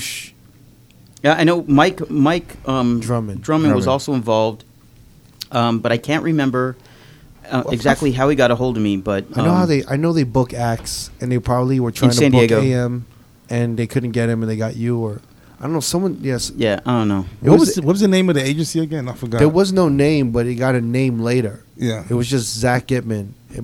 But Zach Gitman and Mike Drummond Yeah. were a team, and they used to book A lot of artists, rappers. Yeah, Like rappers, old yeah. school rappers. Yeah. Mhm. Yeah, like they were really close with like Slick Rick. Yeah. Mhm. I remember Slick Rick was like their homie. Yep. And they would book a lot of that in San Diego where they were based. Yep. Yeah. But then, you know, they would pool, and then they just saw the mashup DJ scene growing, so they're like, yo, let's just book these dudes. But they didn't want to manage us, they just wanted to book us. Yeah, 'Cause then, That's dope. and Zach was like an amazing salesperson. yeah, Like he could cold call a nightclub, and he would just keep calling them every day until they fucking booked. he would be one like, of his "You don't DJs. understand. You need this guy. Like, you have to have this guy." And they're like, "Look, dude, we don't need shit." And he's like, "No, bro, I'm telling you, like, you fucking need this guy. Like, it's gonna like it's gonna change your world." And the guy would be like, "I gotta go." He's like, "Okay, I'll call you tomorrow." Yeah, no. He keep And he calling him, did. and he keep Damn, calling him, man. and he And keep calling him. Exactly. And then the guy would finally be like, "All right, you know what? Let's give him a try this week in next month." Yeah. And then he just needed DJs that would perform, that would execute. And then, so I remember he signed you, and then Sean Perry told me about it, and then somehow they signed me and Sean, and then we just started getting booked. But like me and you Yeah. were the first workhorses for him. Yeah. Where he would send fashion. So when Zach got fashion, I somehow got in the mix, and he would just send me somewhere. He would send fashion, and he would send fashion. They would like, "I love fashion. Do you have any more?" He'd be like, "Yeah, I'll send you Crooked. We love Crooked. Who else do you have?" Yeah. Right. And then he would Fashion send again. he would send Sean, or he would send other. Then it started growing, and I remember like, you know, Neva would maybe get some here Yeah. and there, you know. So like, and then it became like a small agency. But by that time, before it even grew, you left. What was the name again? Undisputed Art. Undisputed what it Artists. That's was, right. yeah. Well, you know what it was. I was paying commission to both AM and those guys, and so it was just like, yo. So I was doing the work, but then I was paying out like two different things in commission. I was like, yo, like I can't do this. And not only that, like what it was I think one of the reasons I left too was, didn't Zach kind of start to get out of it at the time, and it was mainly Mike just doing it. But then AM side was booking me way more. So just like, well, look, like these guys are doing all the bookings. I'm doing less bookings over here. Like I can't do 20 bookings with AM and 2 bookings with you and then give you guys 20 cuts. Yeah. I can't do that. So it was like a mutual thing. Who was one of the first DJs that was there with you for the AM stuff? Were you like one of the first 5? Or? Spider. Well, you guys have that like kind of famous or like photo shoot with I'm the about to say that. the usual lineup? suspects. Yeah, That's there was Them Jeans, Ellie Escobar, Steve Aoki, Scene, Aoki, Grand Theft, Mike Morse B. Code. Morse Code, not Mike B. No, Morse Code, Them Jeans. Did I say that already? Yeah. Aoki. He We said already it. said Aoki, AM. Who else was there? I think that's it. There might have been one more. Steve Wonder. Steve Wonder. Was Kevin Scott or no? Yeah, Kevin Scott. Scott, And Kevin yeah. How Scott. can we sp- Yeah. yeah, how can And we I skip think that was it. I think that was Spider. it. You said right? Yeah. Yeah, You said that's why. Yeah. Yo, fuck you, man. That's But, crazy. But that honestly, that was towards the end. Like, I want to say, AM passed not long after that photo. That's crazy. Wow, was that soon? Yeah, Was it? like a few months. I want to say. Damn. I want to say that photo shoot was in February. He passed away that August. That's Really? crazy. Yeah. I felt like it was like a year prior to Yeah, that. I thought it was like Yeah, a I couple, thought it was like a 2 couple of years. Like 2 years. From that photo? Yeah. Yeah. I don't know. Because No, because it was like Travis Barker and AM. That was like at least 2 years after that. And then wasn't Steve Wonder DJing that Jet yeah. at the time? Yeah. All right. I think your timeline's a little off. Yeah, it's Sorry. fashion. yeah, Sorry. the long nights of that vodka catching Sorry. up. Well, maybe like a year and a half. Because how much longer from the plane I crash? think it was like almost 2 No, three it years. was a year after the plane crash. Okay. I like So then exactly to the so then date. what it was? Oh, it was so the that plane crash. that photo shoot was probably right before the plane crash. Maybe, Okay. yeah. Okay, Yeah, that's because what it he was. died in August and the plane crash was like the year prior in October. Okay. So then so that shoot was like that summer or that like probably around this time or of that year of the plane crash. What was your relationship like with AM? Because you have a tattoo of him. I do.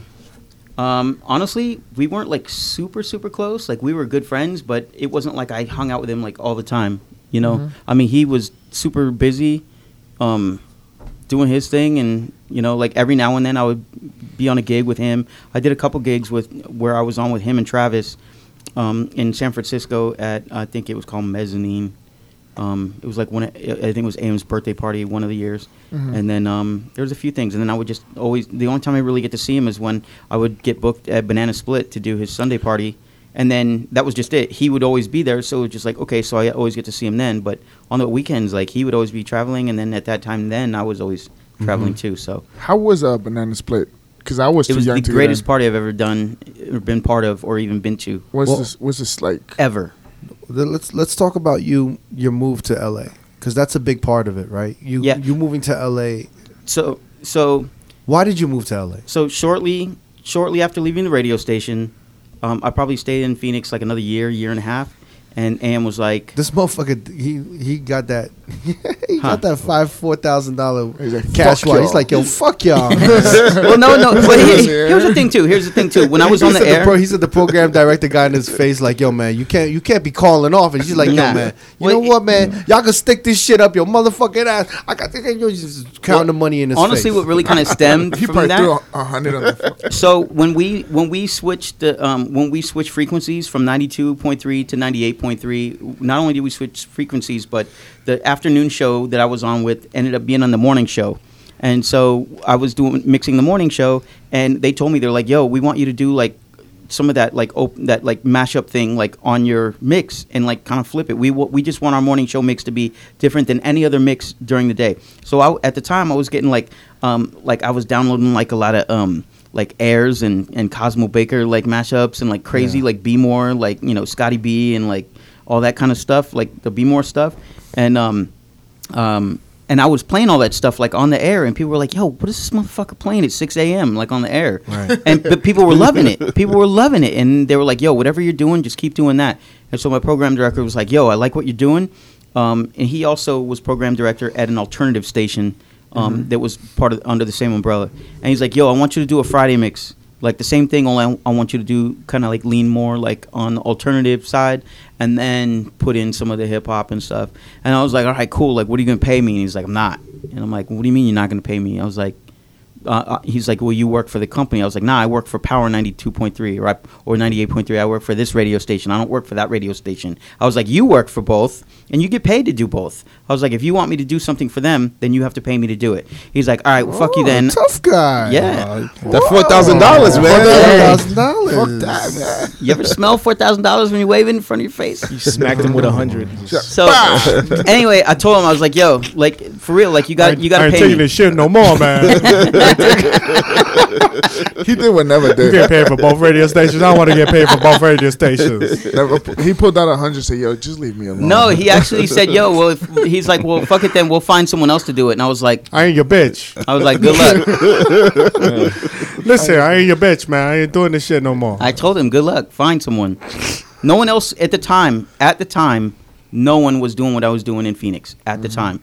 That's obviously different now, but for then, like, no one was doing what I was doing, especially on the radio. No one was playing the Be More stuff, playing some of I these remember edits. when I first met you. I think you even crashed at my crib in Vegas a couple of times. Yeah, I did.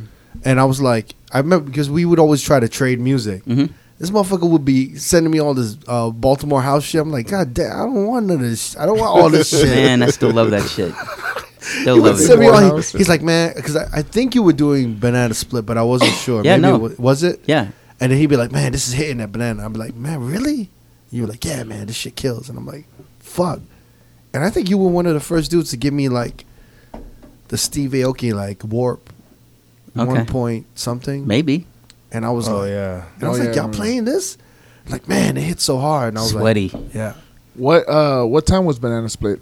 It was Sunday nights. It was every Sunday, and it was from 10 p.m. until 2 a.m. Oh, But you were getting a reputation for that Baltimore house shit. I mean, I don't know. Maybe. At that time, I remember.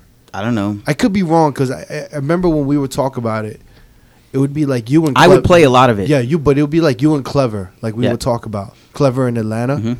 Be like, yo, he's doing this, and then you, like Clever and you were like kind of the dudes that were Yeah. on the come up. Like, you guys were like Yeah. the next ones to bubble up. Yeah. And then, so what made you want to finally say, I'm going to go to LA? Well, so like right around that same How time. big was the bag? Like, you must have gotten a real big Well, bag. first off, here. So no. The bag was not big. Here's the thing. So I left the radio station. Basically, the day after my program director was like, I'll find someone else to do this mix. I was like, yeah, okay, whatever. So I went home that night and I was like, you know what? Fuck this guy. This guy can eat a dick. Next day I went in and I told my music director at the time, who was also one of the on-air personalities in the morning show. I was like, you know what? I was like, I'm putting in my 30 days. He's like, no way. And I'm like, no, for real. I'm putting in my 30 days. And he's like, well, first he came to me and was like, you know what? So-and-so was mad at you. You know, he told me, you know, he didn't like that you said no. And blah. I was like, yo, I don't care. Like, at the end of the day, I was like, everyone in this building is on these crazy contracts and stuff. I was like, I'm still making, like, shithead money. I've been here 11 years. I was like, I'm good. Like, I don't need it. I was like, I'm good. I was like, I'm valuable to this company. And if you guys don't see the value, then I'm just going to skate. And he was like, you're not going to leave. You're not going to leave. I was like, watch me, bro. I was like, my last show is Halloween weekend. And I did. And I never spoke to my program director again after that. Damn. Yeah. And until I deleted Facebook 2 weeks ago, he was still like asking me to like his like pages and shit. Not like Yo, yours, buddy. like my new page. And, you know, and it just, I'm not one, I try not to hold a grudge. I've let a lot of grudges, you know, go over the years. But that's just one that, like, really, like, I just kept. And, like, he would say things to me like, oh, you know, like, the world doesn't need another Funkmaster Flex, or the world doesn't need another this and another that. And I was like, bro, I'm myself. I'm fucking fashion. Like, I'm not Funk Flex. Like, I got my own personality. I do my own thing. I'm my own entity. I'm my own brand. I was like, so to tell me like, oh, you can't do this, you're just gonna be a radio mixer, you know, and you're gonna make this shitty $50 a mix for the rest of your life. Like, nah, man. Like, the balls hang low. Catch them. Damn, man. Bars. Bars. Motherfucker. I ain't taking this shit no more. I'm a heavy hitter, goddammit. I'm a heavy hitter. Yeah. Okay. So anyway, so I got out of that, and then shortly after I quit, my mother passed away, And then 9 months later, my stepfather passed away. And then Rest in peace. God damn. thank you. AM, he called me. He said, "Look," he's like, "you need to not only get away from the hardship." He's Yeah. like, "but you need." He goes, "I need you in LA." He goes, "I'm getting you good work around the country." He goes, "but it'll be easier for me to sell you as a DJ that lives in Hollywood than a DJ that lives in Phoenix." And and honestly, like, that stuck with me a lot, because a lot of places that I go, and I'm sure you guys get this too when you travel, kids are like, "Yo, man, like, how do I get out of this, or how do I do this?" And I always tell them, like, "Man, I'm gonna tell you exactly what AM told me. If you're in a market that could be unappealing to someone who wants to spend the money, you got to get out of that market. And that's just the bottom line." Like, you know, somebody recently asked me, I forget who it was, but they were like, "What do I do?" And I'm like, "Dude, no one wants to book dude from whatever place you're in. Right. You know, they want to know that they're getting, like, what's the attraction? Like, how do they sell you in the market they live in?" And, you know, and like with me at the time, like, AM was getting me some of those like little celebrity gigs, and and you know, and they call the clubs and be like, "Yo, he just DJ'd Kim Kardashian's birthday, like, last night. Like, if you want him, this is how much he is." Mm-hmm. And that's kind of like how that all stemmed. But he couldn't be like, "Yo, you gotta get this guy from Phoenix. He's crazy. He goes and eats the Scottsdale. honey bears." So yeah, I have a question. So AM had his hands. He helped you get these gigs, right? he did. He was the one that was talking to the. Probably not personally, Oh, but okay. but there was influence. But again, a lot of those gigs started with they wanted AM, and so the agency was like, "Well, if you want AM, you got to book Kevin Scott. You got to book Fashion. You got to get it. You know, like, okay, let's do a month. Okay, so the first 3 weeks you get these guys, and then on the last week you get AM." And they're like, "All right, let's do it." Oh, that's And they always made sure that we got taken care of first, and AM went last. Sounded like a combo deal. I So know. they weren't like, oh, we just got AM. All right, well, we already got what we wanted, so fuck the other dudes. I see. Yeah. Right. But it was So- it was kind of like a Shouts to Matt Colin and Sophie McNeil. They were the Yeah. Brookings. Matt was the guy. He is the guy. I love Matt. But it was one of those things where it was kind of like they were, you know, like it was giving like the nightclubs an ultimatum, like it, you know what I'm saying? Like No, it was. No, it was. and I feel like because AM was a sneakerhead, Yeah. he got a lot of that shit from the sneakers, like Yeah. from Nike, where like, all right, you want this exclusive, Yeah. you got to buy these quick strikes, Yeah. Yep. and that's Makes sense. exactly how it worked. It's kind of like, yo, well, you want AM costs however much, like 20,000, Yeah. and then Fashion and Kevin Scott and Spider and all these guys are going to be 5K. So your budget every month will be 5K, 5K, 5K, or every week, and then you get AM that one last week. Yep. And you need to sign a 3-month contract. Mhm. Damn. And yeah, no, that's how that worked. And again, at first I was like, you know, like, I don't want to be. At first I was kind of like, I don't want to be the club just because they want AM and they have to have me first. But then I was like, you know what? I get it. But then you saw. But I would talk to AM. So about, that money. He saw that See- bank statement.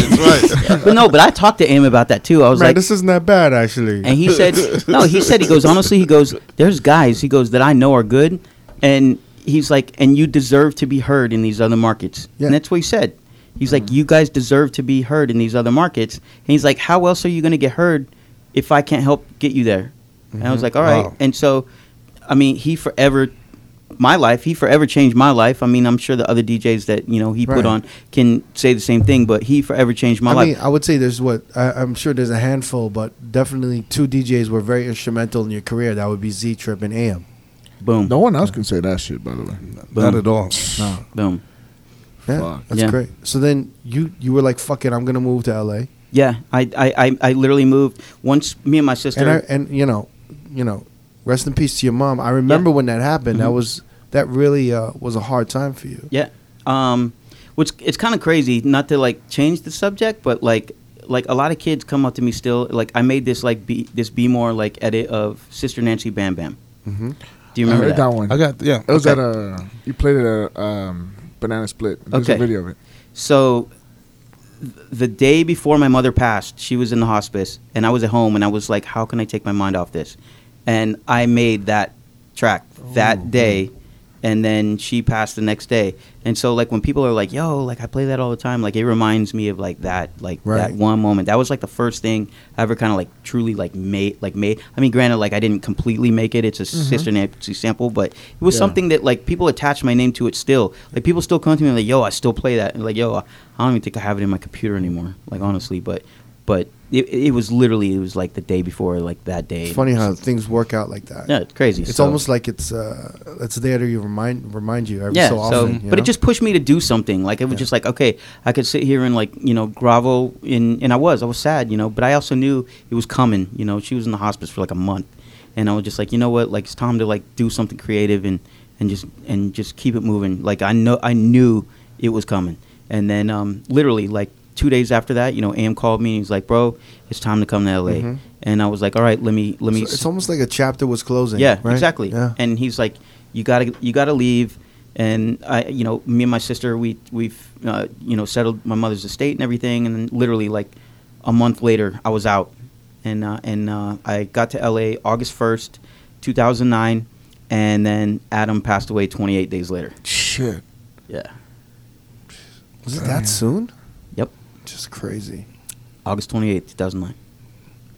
That's So- crazy. Yeah, and I was like freaking out. I was like, holy shit.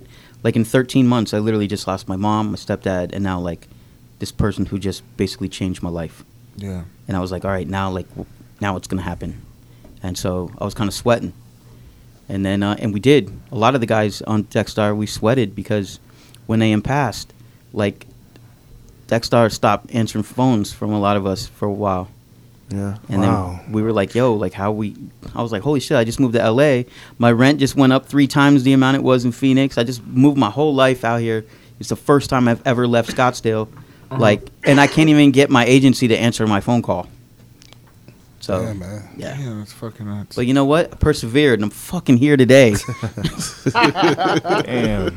So like when you were doing Banana Split, because I want to talk about that, because that was really an epic time in It was in the LA. best party I've ever been to or had been part of. When was that starting? Around 2008? I would say earlier. 06, 07? I had to, yeah, at least I had to be 06, 07. And you were just flying in from Arizona. I played it. They called me the unofficial resident because I played there more times than any other guest that they had, and I probably played it maybe 2-3 times a year for a few years, and Like 2 to 3 times a year? a year. Oh. Like there were guys that played it once. Period. Damn. Like they didn't play it again. But yeah, it was amazing. Obviously, I would try to schedule it around something, you know, like, oh, I'm flying in from wherever. Let me go and hang in LA. And at that time, like Steve Wonder, he had a spot like right off of Beverly, and he'd be like, yo, you can crash on my couch. I was like, cool.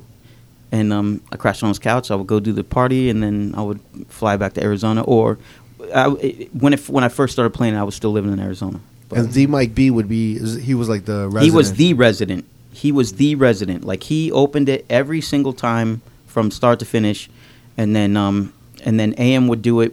He would headline when he was there, or he would do like in the middle set, and then he would always like feature like whoever, Justice, you know, Busy P, Red Food. like a lot of the Ed Banger guys like came through there, and but I mean like.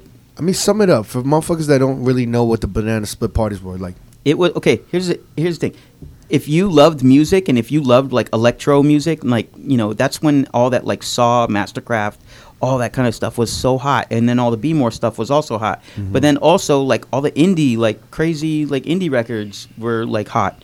If you liked all that stuff, that's where you went on a Sunday night. And what was crazy was there were kids that would drive from like Riverside, which is like an hour and a half away. Yeah. And they would drive to Hollywood to go to the party, and like a lot of these kids didn't have money.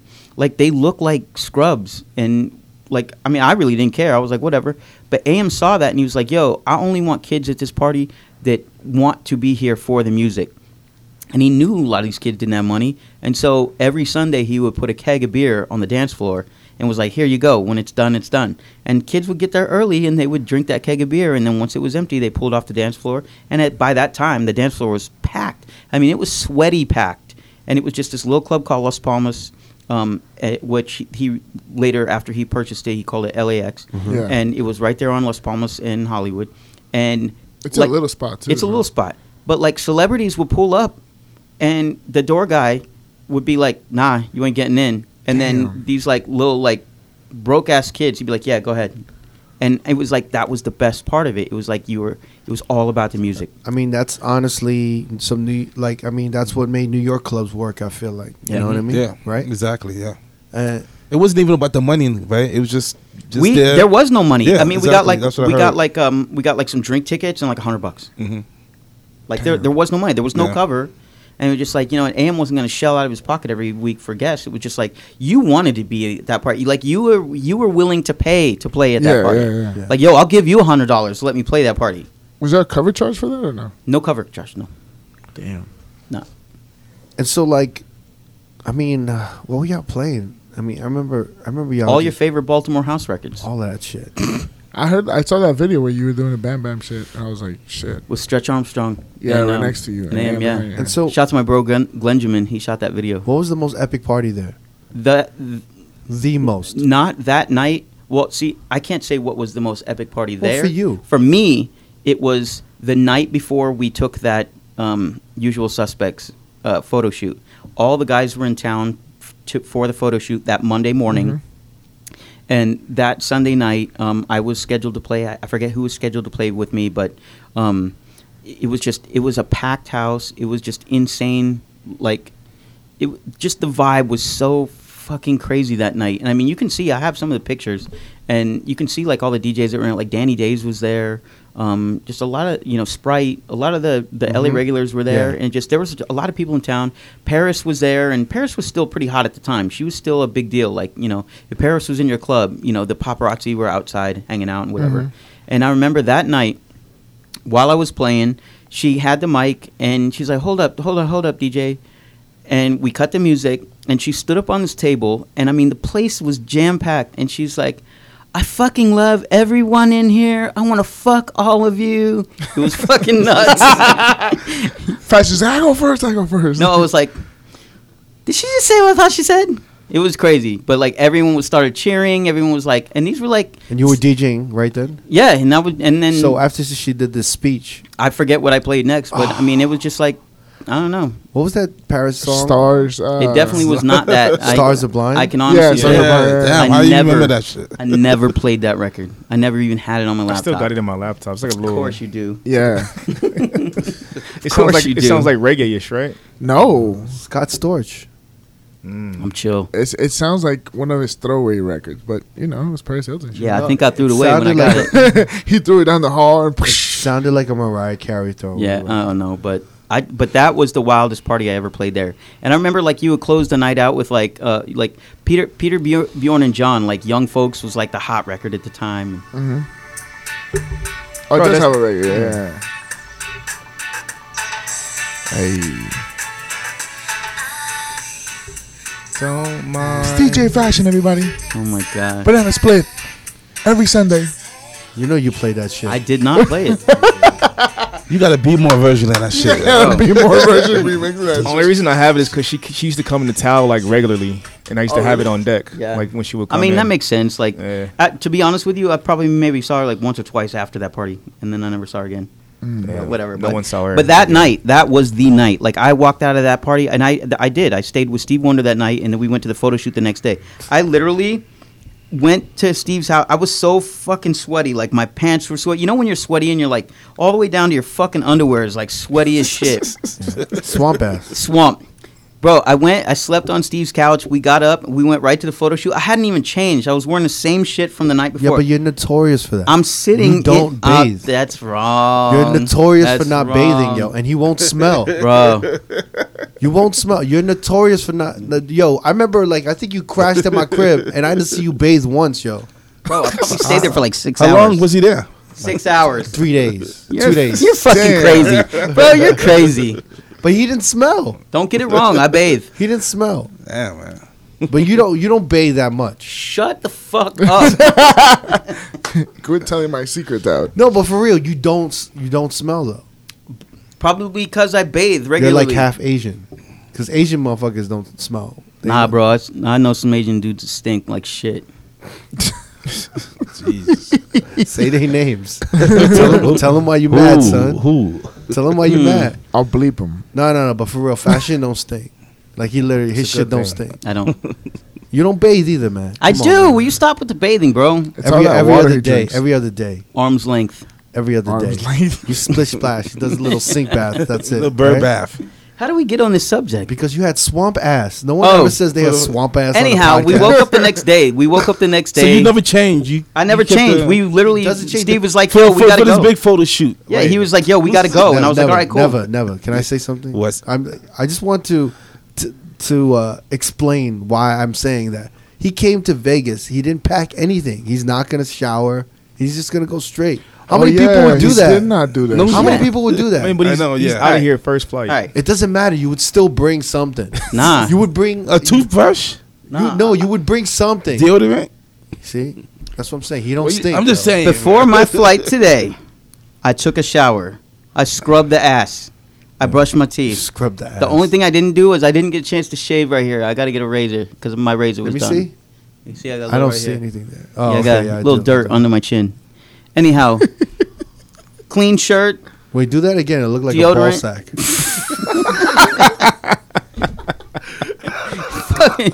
It's a dumpling. So you didn't get a room either. Nah, because I'm literally going 'Cause he from here to doesn't- hang out he with doesn't- with some friends. Fam, he doesn't bathe. This guy. There's one part of his How body. often- how there's- often do you bathe? I'm telling you, I bathe twice a day probably. But Once. wait. Once, exactly. Listen to me. Once. Twice, maybe. Everybody sweats in certain parts of their body more than others. Yeah. We haven't found out where fashion sweats out of yet. He doesn't sweat. I want to know. Is He's he going out of straight you- from here. He's going to hit the club. And then he's going straight And to then the I'm going airport. straight to the airport. Back to the airport. He shower That's some when he life gets he home. lives. Stop by my crib before you get to the airport. I want to get a quick whiff of how you smell. Non-funky ass. He ain't gonna bathe till Thursday. I'm telling you. Bruh. You dumb. It's Nah. fucking you wild. I don't believe that. I believe that. Nah. How many towels you got at home? You just 4. have like a hand towel. He said 4. He knew. 4. I got 4 towels. Actually, technically, I That got don't 5. even sound right. I got 5. I got 5 towels. I Nah. got 2. I got a gray one that somehow I just ended up still with one gray one. Don't give me the colors. Come and on. then when I moved into my recent apartment, I bought 4 brand new nice white towels. So I got 5. but the point is that you could go 2 to 3 days without bathing and you still won't smell. I don't know. That's a yes. Maybe So if you I don't- didn't so move, you maybe if don't- I sat in one spot, You don't change your drawers. You just. maybe like once, twice a month. Nice. Yeah, right. Joking. I was like, yo. See who caught that, Anyway, bro. I got enough drawers, bro. I got a drawer full of drawers. moving on. This guy. So you Fuck you guys. haven't bathed since Friday, but keep going. Anyhow. Go ahead. Yeah. What were we talking about anyway? Exactly. Oh, you went to the Banana photo shoot. shoot. Photo Went shoot. to the That's photo right. shoot. Yeah. Went to the photo shoot in the clothes I had on from the night before, still wet from being sweaty. And took the photo shoot, done, hopped on a plane, went back home. At that time, I still wasn't living in L.A. Wow. But yeah, that was the best night of Everyone Banana looked Split that I hungover in ever. that photo shoot, by the way. Bro, we went ham. Scene looked hungover like a motherfucker. You ever seen Yeah. Scene in that picture? I'm Yeah. not even that main picture. I'm not even looking up. I'm looking at my phone Yeah. with sunglasses on because it was literally like first thing in the morning. Jeez. Hey, so when AM passed, Mhm. you know, what happened in your world? Because I mean, we all talk about when AM passed, and Mhm. even how the industry changed, like the music changed. The industry changed overnight. Yeah. Like, I mean, people got scared. Like, the people who were booking and who were booking AM and who were booking all the people that AM spoke on behalf of, they got scared. They were like, okay, now we don't have this guy. Like, how does this work? How is this all gonna like change? You know, like it's like we feature this guy. It's like if with this guy gone, like how do we feature these other guys or what's going on? And I think that was one of the main reasons Dexstar was just like, look, we need to come up with a new strategy. And again, I mean, however they wanted to go or whatever route they decided to go. I mean, once I left shortly after. I want to say like 3 or 4 of us. We all left on the same day. I mean, can you talk about why y'all left? I left because they weren't answering my phone calls. And then it So, got I mean, it got to the point where I was like starting to calling all these places and like I'll give you one example. There was a club in Kansas City. Yeah. And the guy, he's no longer with the club. He's doing something else now. He's in a totally other industry now. But at the time, I call him and I'd be like, bro, I was like, I really need, like, these guys aren't answering the phone. They're not booking anything. Like, I need to work. Like, I can't, like, I just moved here, like, 3 months ago. I need to, like, make sure, like, I'm good here. I'm not going to go back to Phoenix. I will not let it, happen. And I was like, would you book me? And he goes, I'll tell you what. He goes, I can bring you back. He goes, but I can't pay you what I was paying you. And I'm like, okay. And he's like, but how does this number sound? And I mean, it dropped like almost $1,000. And I was like, I mean, do I say no and be like, nah, I'm good, and worry about like how the fuck am I going to pay my rent now? Or do I just do it and then just keep it moving? And I did. I was like, yeah, let's do it. So I remember going out, doing the gig, and then literally like it was a Saturday night, come home Sunday, everything good. Come Monday morning, my phone rings. And it was, Dexter, where's our cut? Wow. Oh shit. And I was like, okay. I was like, first off, I was like, you guys haven't answered any of my calls in Like 3 months now. in weeks. Well, no, at the time, this was like, there was one guy I was dealing with. He would hit me back every now and then, but like some of the main guys, like they didn't want to have anything to do with some of the guys, including myself. And I was like, dude, but then you're going to hit me up and be like, yo, where's my cut on this gig that we didn't do anything for? And I did all the work. And it was just like, you know, I was like, I'm not going to do this. And so I left.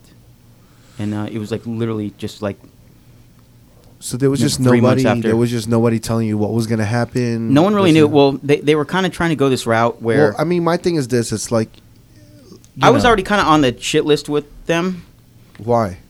Because what they wanted to do at the time, like when I first got here, and AM was still alive at the time, when I first got there, the first week I was in LA, I took a meeting with like the main guy, and he's like, so here's gonna be from here on out. I was already on a 2.5-year contract with AM.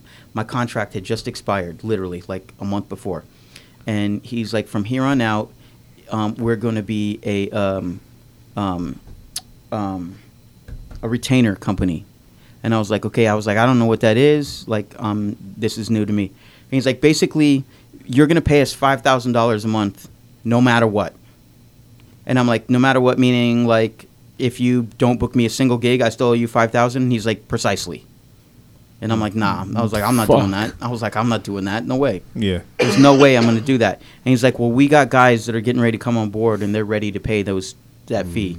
And these were like trust fund kids and stuff. Like some of these kids, I heard their names then, and I never heard of them after. And I mean, it's basically almost like a PR expense. yeah, it was like these are kids that want to DJ and they want to be part of this company because of who we have, and they're willing to pay this money, or their parents were willing to pay the money. on top of the commission, you would have to pay the retainer. No. There was no longer a commission. Oh, you It was just had the to pay the retainer. retainer. But in order for me to pay a $5,000 retainer, prior to that, I was paying a percentage. Yeah. Well, to me, I had to make what $5,000 equaled. Which is 25,000 to 30,000. Pretty much, yeah. Yeah. And I was like, there's no way I'm going to give you any more than that. There's no way. Right. I was like, I'm not going to do that. And so right then they were like, well, fuck this guy. And I was like, all right. And so I was already like, yo, we're not dealing with this shit. And then so once AM passed, like literally weeks later, they were like, all right, that dude's done. We're done fucking with that guy. But then as soon as I started to get a couple things, they were like, yo, where's our cut? Wow. Yo, that's crazy. And so, Yeah. and you know, there was animosity for a couple of years. And after what that. kept you on there? Just AM saying like, no, just let him be. No, well, technically, it was kind of a rap already, but like it was just a gray area. They were like I think they still thought they were going to get that from me, but I knew that I wasn't going to do that, and I think AM didn't want to go that route either because AM had started that that whole company based on, yo, these are guys I respect. These are guys like I like. These are guys that My like I know homies. can do the job. And meanwhile, like these other people that are part of the company, they're just like, yo, fuck those guys. Like those guys aren't marketable. They're just like whatever. I mean, like half of us look like slobs. Like, but we were good DJs. Like, so it was whatever. You know, they're like, well, none of these guys are going to be AM. But like, if we can at least get these other guys to like, you know, some of these kids are tied. Like, you know, they have socialite parents or this or that. It's like we can tie these kids in and get more money and whatever. So they looked at it like that, and it was not what AM wanted. And yeah, so I mean, looking back on Dexstar Mhm. and then you know what AM built it around Mhm. and how it started transforming into something different. I feel like they wanted to take the business in a direction that he didn't want it to go in, and I can't confirm or deny, but I've heard from people close to him after he passed away that he was looking for an exit strategy out of the company. And because it wasn't going in the direction he wanted it to go to. And so, again, I guess we'll never know. Yeah, Yeah. So, it's crazy. Yeah. So when that happened, everything changed. You were on survival mode. I was on survival mode for about So then- 6 months. And what were you doing 6 months? Cold calling clubs, being Yep. your own agent. Zach and Mike Drummond, they were getting me some gigs in San Okay. Diego and some stuff like that. And then, but even then, you remember, that was the exact same time that Zach had kind of like, He was over it. he was out. Yeah. So it was just like, okay. I think that's when I left. Yeah. I think I left, and then I joined Scam. Yeah. And so that was the thing. So Suja had reached out to me and he said, look, he's like, I'm not. Well, we kept bugging him about you. Yeah. Yeah. Well, it was. I remember it was me and probably five and Yeah. a couple like, yo, why aren't you hitting up fashion? Yeah. Well, he thank you, by the way, if I've never thanked you before. For You that. don't have to thank me. But still, like You can it's blow me later. You know what I mean? yeah, with Sean Perry's mouth. Do that shit. They Shout out to Sean Perry. do I that love you, sh- Sean. Do that shit you used to do to Z Trip. You know, back in the day. You know, when he was teaching you that. What, good carry his crates? You want me to carry your crates later? stuff. No, do that shit where you would poke your head in and then Poke it out. He's such a clown. No, but work the mic a little, like but you said. for real though, I knew Sujit. I knew Sujit. I have pictures with Sujit. Pause. From back when I did radio, and he would show up in Phoenix with like a T-shirt down to his ankles and promote Shade Shice records and some of the other records on his label. Right. And then, so I knew him from then. And there was a time actually when I had asked Sujit to be part of Scam Artists, and he basically gave me the, hey yo, fall back son vibe, and I was like, all right. So we kind of had a falling out for a while, and then we squashed that later on at Obi-Wan's birthday party when he was at the Playboy Club years later. I was already doing my thing with AM. He's like, I see you doing your thing. He's like, I got respect. Everything was good. And so when all that kind of fell apart, Sujit hit me and he's like, look, he goes, you know, the guys have been coming at me and they're saying, you know, that you should come on board with Scam. He's like, you know, we've known each other for years. And he's like, if you want to come over here, he's like, there's a place for you here. And I was like, all right, cool. And like literally from that moment, I mean, I literally had the hugest weight off my shoulders. Right. I literally like sat down and was like, wow, like I'm going to be okay. Like I'm going to be okay. And I was with Sujit for, gosh, what, 7-8 years? So, yeah. Damn. I didn't know it was that long. Yeah, something like that. Well, wait, no, yeah, because I got there in 2009, and then literally 6 months later, 6 months after AM died, is when I got on Scam, and then I got off of Scam on actually it was November of 2016. So what is that? 8 years? Yeah. About 8 years. Wow. So About 6. Why'd you leave Scam? 6. It was time to move on. I mean, it was just time to move on. You know, Suja is taking his company in a direction that I felt didn't really include me. Yeah. And, you know, and that's fine. Like, at the end of the day, you got to look out for your business. You got to look out for your brand. And that goes for me, too. I had to look out for my brand. And I was no longer a priority. And he knew it, and I know it, and everyone else knew it. And so I was like, all right, well, I'm my own priority, so I'm going to do what I have to do to make sure that I'm the priority. Right. And that was it. And I was like, I'm going. And, you know, he was like, I didn't even see this coming. And I'm like, well, here it is. So, and we're still cool. And, in fact, I feel like I have a better relationship with Sujit now than I did when I was with Scam Artists. That's good. So yeah, it's good. At the end of the day, I mean, like, he talks shit about you all the time. that's all right. I talk shit about him even twice as much. Yeah, no, but I got love for Sujit. So in the 8 years that you were with Scam, Mhm. you know, music changed a lot. Yeah. I mean, it was a lot of EDM, right? It started out a lot of EDM. When I first got it was still a lot of the mashups and Yeah. stuff like that, and then it went really heavy EDM, and then the last couple of years it just flipped to all hip hop. Yeah. So like now, what do you enjoy more? Do you enjoy the stage it is in right now, or you know during the EDM stages, or is it all the same to you? 2007 to 2009 was the best Yeah. years. Period. Like I wish that comes back. That was so great. And I kind of feel like in certain spots that I play, it kind of is that. Maybe not the same exact music, but like more spots that were like, yo, you only play EDM tonight. And I was like, all right, cool. And then you go back at a spot a year later and like, all right, now it's only all hip hop. And you're like, all right, cool. And then you go back like whenever. And then like, all right, now we want everything. Like, don't be afraid to just throw some random ass shit in there. And you're like, all right, cool. And then you do it and they're like, man, that was so refreshing. It's like, yeah. Like, Yeah. a hit is a hit is a hit. It's kind of in that area right now. A hit is a hit. Like you can, good music is good music. Like no matter when you play it, like if people know it and they like it, it's like, have you ever listened to a song and you were like, God, I fucking love that song, and then you heard it again 3 years later and it's like, fuck that song. Like I don't like that song. Like no, you're just like, oh shit, I haven't heard that song in like 3 years and I still like this song. Yeah. And so when you do that, it's just like, whoa, okay. And then at the end of this, even more recently, like, speaking for myself, like I've been getting a lot of people come up. They're like, "Yo, like I like that you played that one thing," or like I like that you flipped this or you did this. And I was like, "Oh, cool." And just like, yeah, man, you can still kind of take risks with records that like once were hot. Yeah, you were known for that though. You liked playing a couple records that would just be like, what are they gonna do? Yeah. And you would take that chance and maybe it could possibly fuck up the dance floor. Yeah. And you would. Well, do you it. just have to be ready to like save it at the same time. Like have a beer bottle ready to throw at the guy ready to walk off the floor. What, Jesus Christ. Liability joking. fashion. I mean, has there ever been a time where it just didn't work and it was like, Yeah, really all the time. All the time. Something doesn't work. I'll give you an example. I played in San Francisco this past Friday. Yeah. Golden State had just won the championship. The room was like lit. I'm like, where are my Warriors fans at? People were going like, yeah.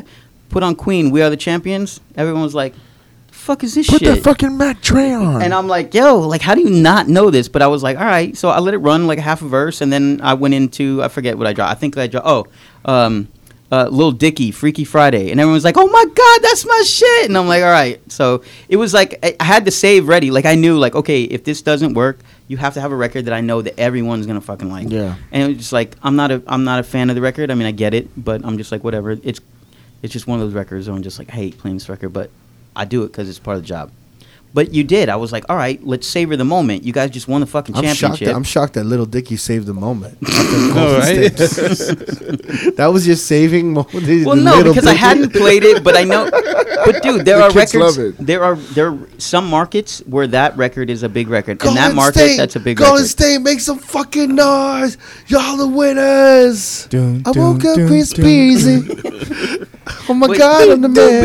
you know what's crazy though? A lot of the San Francisco clubs, they frown on like the whole hyphy songs and stuff. They're like, yo, Still? don't play that. Really? Some of them, yeah. They embrace that shit now. Some of them. Dude, that's like. Really? I mean, not this club. I still played some of that stuff, but Yeah.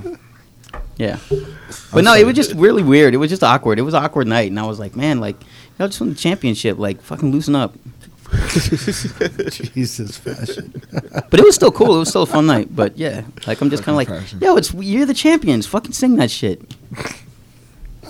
Well, I mean, But did you expect to play the whole song or just? No. that I part? just play, like, and I didn't even start it from like, the very very beginning. Oh where it's man, like, nah, they would have been left. no. I right as the build up, right like 2 seconds. It's like, we are the champions, and I'm like, okay, and then. I literally let it woke go up like a half hour. Chris I went to it was like, of the world, and then I like echoed out of it, and then like boom, yeah, I woke up Chris Breezy. Oh my God, I'm the man. Yeah, and I was like, oh my God, I'm playing this song. But yeah, but everything was fine. Everything was chill. It was a good night. So, How many years have you been DJing now? 28 years. 28. 28. Here's a fucked up thing. That's my age. 1990. I started in 1990. I'm It's 89. 2018. I started in February, so February of 2019 will be 29 years. How do you feel about the music coming out nowadays? Some of it I like, and some of it I don't like. Same as any other year? Same Any as other year. That just- Same thing. Yeah. Music is more disposable now, though. Right. I'm not gonna lie. Like, I'm a huge Kanye fan. This album was just kind of whatever for me. Yeah. What about Pusha? The Push album is hot. What's your favorite shit to play right now? I'm just curious. All of these years, 28 years, you was a heavy hitter. You was on Dexstar. You was on Scam. Now you're on The Rich Group. Mm-hmm. You're like a little whore. Thanks. Hop around. Out here. Thanks. Fuck, He just man. pokes Like LeBron, man. Yeah, I He know. just pokes his head in wherever it comes in. Hey. Spreading Poking your it. head. Spreading Hey, what's it. up? Y'all want some fashion? Yeah. Spreading it. Here comes fashion. Anyway. I just want to get on the mic for a little bit.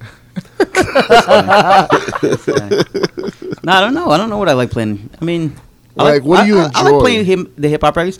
You know what I really I like? haven't heard you spin in a long time, so I'm curious. Yeah. Because I remember, Yeah, when last time for we me was- initially met, it was a lot of be more. It was Yeah. a lot of taking risks. I don't play. Obviously a lot now, of- yeah. yeah. And then I don't know. I heard you a couple times. But I still play some random shit. It was great. You're so good at hip hop. Thank you. I think the Well, last- that's where I started. That was like my whole. I was a hip hop DJ until about like. You know what I've always 2003, wanted. What I've 2004. always wanted was to just hear a hip hop set from you. Yeah, I would love and, to do that. And because what I mostly hear is an eclectic set, and you'll mix it up. You'll do like a trap remix, or Yeah. you'll do a lot of these remixes. Yeah. But I definitely want to go back to that heavy hitter. Well, I would love to hear when a I kind of hip-hop get to set. do that stuff is like every summer I get to play the do-over. Yeah. And so like when I play the do-over, I usually try to go a little bit more like that. Like last year, Prodigy had just passed like a couple weeks before I played. Yeah. And so I ran like a 30-minute Mobb Deep set. I just ran all like Sounds my amazing. my favorite Mobb Deep records, and just back to back to back. I was like, yeah. But I like and I was like, again, like there were some of the records I didn't have, or like some of the album cuts that I didn't have. So I made sure I put that all together, and like I set cue points to like certain parts of the songs that were my favorite parts. I was just like, yo, this is gonna be like my thing. So I think that's actually online. I think you can hear I'm about it. to say that. Is it on SoundCloud? I think it is. It's not on my SoundCloud. If anything, it might be on the Do Over SoundCloud. I could find out. Yeah, Send you give guys us a link. give us the date. Yeah. I gotta look it up. It Yeah, was well, look it up, motherfucker. it was like July or August of last year, but I haven't done it yet this season. But Yeah. I think the last time I heard fashion was like 2012 at Playhouse or some shit like that. It's a long time ago. yikes, Nah, the things I love. What's wrong with Playhouse? nothing's wrong. With Well, I I like- said yikes. I don't It was a know. long time ago, whatever. No, I like Chris Scam had a Thursday there, so I would see like all the cool motherfuckers every Thursday. But then fashion Yo, I met was there. Spike Lee on that night. Oh, really? I took a picture with Spike Lee at Playhouse one night. Wow. Yeah, he was probably like, "Who the fuck is this kid?" I was like, "Yo, man, you're my favorite. Fight the power." Love Spike Lee. How did Rich Group happen? So when I left Scam at the end of 2016, Fucking whore. Just on the mic. Just breakup. hopping around, throwing that fashion pussy everywhere.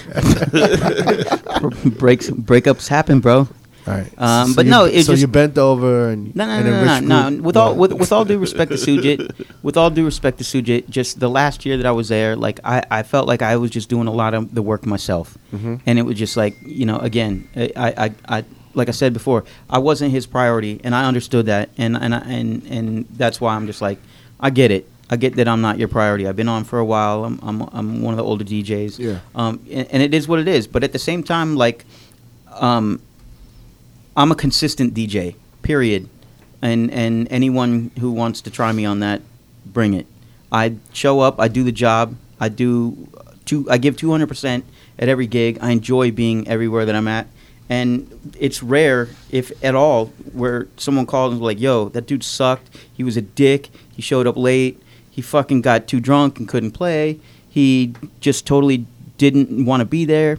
Like, that's never going to happen with me. And it was just like, like I made sure, even though I wasn't like one of his main guys, I played consistently like over the years, and I brought in a steady check to him.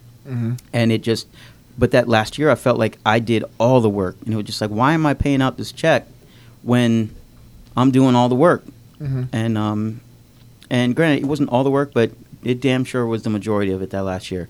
And I told him that. I'm like, look, this is, I just can't do it anymore. And so I said, okay, there's only a handful of like open format agencies or that would even be willing to fuck with this guy.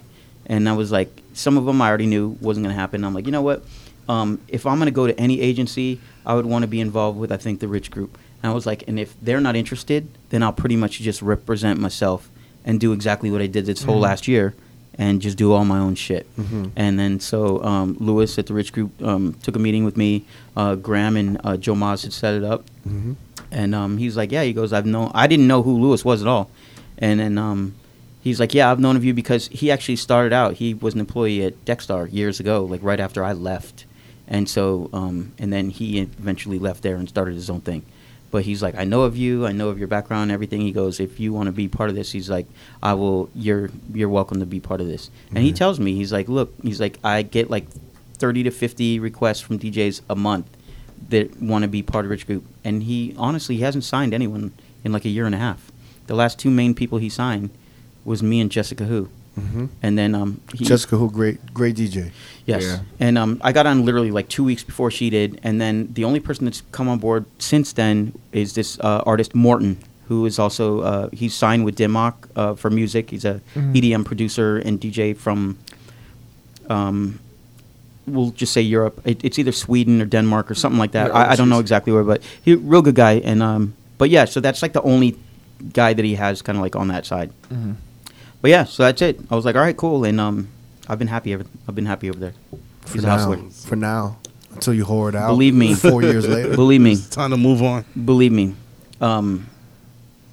When I need to say what I have to say, the dude takes my call and listens. So, and it's not always nice. That's dope. So, but What you have to say or what he has to say. what I have to say or what he has to say. You know what though? He actually is like I give it to Lewis. He's like, yo, you need to do this, you need to do this, you need to do this, you know, do this, send me this. And like he'll call me like, who else can we do? What else can we do? How can we do this? And I like that. And like he pushed me to do a lot of stuff. And like I was kind of mentioning you guys earlier, he's always like, yo, you need to make some new music. You need to make some new music. Right, so right. blah, blah, blah. Just so. But again, at the time, right now, I'm just less about making my own original shit and just, you know, because again, the music is so disposable. Do I really want to sit in studio for 2 weeks, a month, whatever, try to make something that may or may not crack, and then you're just like, okay, you just wasted all this time when you could be playing stuff that, you know, or make like cool edits of records that already pop. Yeah. Well, here's a counter to what you're saying. Yeah. Music is disposable right now, Yeah. but it's also it's easier for good music to stand out. I agree with that. Well, Right. but the stuff that the EP, I came out with a disco house EP, like 3-4 years ago. Yeah. And it was fun, and I loved it, and I loved every track It was that was dope. on it. And you did a great marketing thing. I remember you were like editing videos, like old school. Yeah. Was it Soul Train videos? Soul or- Train. Yeah.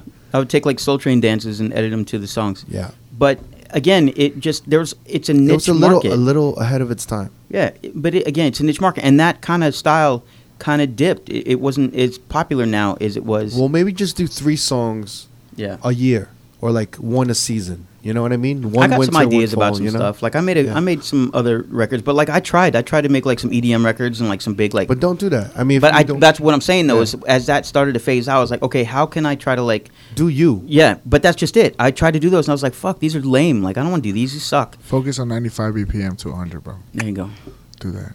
dude. Why'd you wink at me when you said that? Anything else we want to talk His about? art, bro. You Oh, spit yeah. that shit Yeah, out. man. We didn't touch on your art, Paul. I respect. I saw the Renaissance video and Yeah. the Supreme Decks. Yeah. And all the stuff that's in that video, I no longer have any of it. Why? None of it. How much you sell the decks for? The polka Oh, dot ones. The Hearst decks, I think I sold at the time for like 6,000. Yeah, they That's go about for what that much. Yeah. they're about valued at right now. You paid $33 for each, or 44. It was a little more. I think it was like 75 actually. $75 a deck, and then you flipped it Yeah. for 6 Gs. A few Crazy. years later. A few years later. That's just Like I've slowed down. I've definitely slowed down a lot. Well, over the years too. Like we'll put you like this too. Like you've noticed this over the years too. Like the DJ fees, went from being like really like holy shit Yeah. to like To holy shit. okay like it's still good money, but you're just like all right like you're just not spending it the same way you were, years ago. So Yeah. I've definitely slowed down a few things, and like I've been a little more wise. Before I was trying to get like anything I could, and then now I'm really just like, Did you say your cost from like 99? all my cause figures went probably like 6 years ago, and then like I had a 4-footer. I had a Black Cause 4-footer. I got it like I got it for like $3,500, like right out the store, and then I Like sold it for 50. $7,000. Now that shit's worth like 50 G's. 40, 50 G's. Yeah. Yeah, It's a man. 4-foot. That's just so Yeah. hard to get. Did you have the gray one, I had an all black, the all black one? which were even more rare because Yeah. the all black. I want to say it was either 10 or 12 of them that I remember. No, it was a lower number than maybe. I think it was 100 of each, but that one was a little more rare because before they had made all of them, the mold had broke. So all the others were like in a series of 100, and that one was like a series of like 88 or 90 or some shit. So It wasn't the made it a little dissected bit one, more. right? No, it was just a regular one. Yeah, But man. yeah, I love Cos. He's still one of my favorite artists. But his actual artwork is out of my price range. So I enjoy watching his Instagram and seeing it in museums and whatever. But I won't own any Cos anytime soon. I remember you like actually befriending a lot of artists too. Yeah. You know what I mean?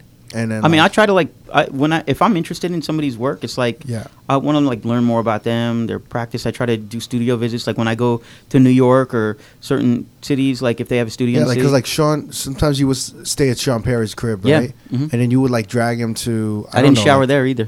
Probably not. But you would like drag him to like I don't know upstate New York. Yeah, we or, went like, to Connecticut. Yeah, Yeah, we went to Connecticut. And It's a then- place called the Brant Foundation to and see you'd a want to show. like I don't know if you'd meet the artist there or like you know what I mean. Well, Or- he had like the artist is this artist Nate Lohman, and he had a big show at the Brant Foundation, and it was getting ready to be the end of the show, and I wanted to see it before, and I took some airline miles, and I was like, Sean, I'm gonna fly out on this day, I'm gonna spend the night, and then we're gonna drive to Connecticut the next day, and then I'm gonna fly out the next morning. He was like, all right, let's do it, and so the artist wasn't actually there, but it was the place, it's by appointment only, and all the other people had canceled their appointment, so me and Sean were the only people there. So it was this girl, she was cute too. So we're walking around and she's trying to like tell me about the art, and meanwhile Sean's like, so you got a boyfriend? Sean was like totally trying to like hit the whole time. I'm like, man, like tell me about this shit. Like I flew all across the country to about this, and he's over here like, yo, so where you live, where you stay, you got a loft, what are you doing? She's like, yeah, and so this guy, and he's like, who's this artist? And I'm like, yeah. Sean didn't care, but it was good. We had fun. We rented a car and got on the wrong freeway. You're on the wrong side sometimes. Yeah. Huh? How much? What's the most you've ever spent? Give us a range. Don't say a specific number if you don't like. The most, and it's been a while since I did, but the most I ever spent on a single piece is $16K. 16K. Yeah. I thought it was crazy. And then what man. was No. But see, I tried. I tried to get. That's even high for me. That's way high for me. That's yeah. But that's like I try to stay like less than 5, and then let it appreciate And go up. and go up. And I try to get, and that's why I try to do a lot of research. I try to learn more about artists when they're young and like not blown up, and so I can get them at prices that are like more in my range.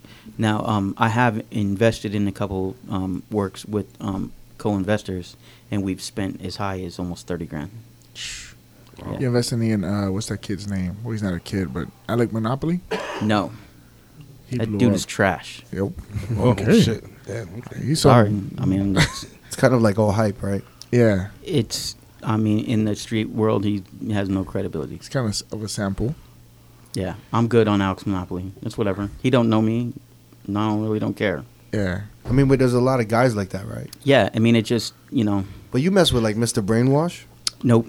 No, you don't. No, I mean, some of his stuff's cool, but like again, that's more the street art side, and it just You're more the. I've But at a phased out of certain that. point, it became like Yeah, no, it I was became really like into a it. pimping game. No, Yeah. I mean like it was getting pimped out. It was Yeah. like everyone was just taking advantage. Like, yo, all of these rich people are just buying this shit, so I'm just gonna start but I mean, making this shit. like with the Alex Monopoly thing. I mean, you can find it all online, but like there was a guy that was actually making like a lot of his work, and then he would just sign his name to it, and then finally the dude was like, "Yo, I'm tired of this shit." Like it was like a deal with Forever 21 or something. They want to come out with like a T-shirt design or something, and Alec Monopoly was like, "Yo, let's do it," and he basically went and did the thing. And the guy who was making the work was like, "Yo, yeah, I'm not trying to fuck with that. I'm not trying to have my shit on like 10-year-old girl Also, shirts." it's like this ghost painter. Yeah. Oh, And so it was like a big deal. And then finally the guy came out and was like, "Yo, I'm not cool with this, and I'm coming out and saying like I'm the guy that does this shit, and it's whatever." And so I'm not saying that Alec Monopoly can't paint. I'm just saying that it's, to me, he's just not a legitimate artist. So it is what it is. But just even the style, like I'm past the whole, paintings of like dollar signs and Louis Vuitton symbols, and that's just not my thing. I mean, it's decorative. Do you like Daniel Arsham and all that? Some of Arsham stuff is okay. Like I've been like, I tried to go to museums and see a lot of the old stuff, like Jasper Johns and Cy Twombly and like the OGs from like the 50s and stuff like that. And it's work that I'll never be able to afford. I mean, these are like millions and millions of dollars, but it's like amazing work. And it just, when you see those things and you go back and these are dudes that like made this shit so long ago, and you're just like, and then now people today like copy these styles, and you're just like, so to see like something original like that, it just, I don't know, it just means more to me. But yeah. What was your biggest flip? Well, I'll tell you my biggest non-flip. I had a work that I bought for $9K, and at the time I could have turned it for almost $200K. Fuck. And I slept on it. Why? Because you thought it was going to go up more. That, not necessarily that it would go up more. I thought it would be stable and kind of maintain. But I also had a friendly relationship with the artist. Like I didn't want to like just shoot this dude's work. You know what I mean? Like it's like an unwritten rule. And like he was in so high demand at the time. Like I felt lucky that I was even able to get a work from him. And so they artists, like they know who has their work. Right. And so if he would have saw that shit go up at auction, it would have been like, yo, fuck you, man. Like whatever. So anyway, I slept on it. I sat on it. I sat on it, and I sat on it. And then his market just tanked. Like there was a whole big thing like a couple of years ago, and like the emerging art market like tanked. And he was one of the main artists that tanked. And that work that I bought for $9 that went up to almost $2, I did end up selling it for $8,500. I lost money. Damn. He lost $200K and then $500. Do you regret it? Fuck yeah. You know what? No. Well, here's the thing. In certain ways, I do, but at the same time, I don't, because when there's also it's a reputation thing, and sellers who like fashions that dude that befriends you and is cool with you, and then once he has your work, he tries to flip it.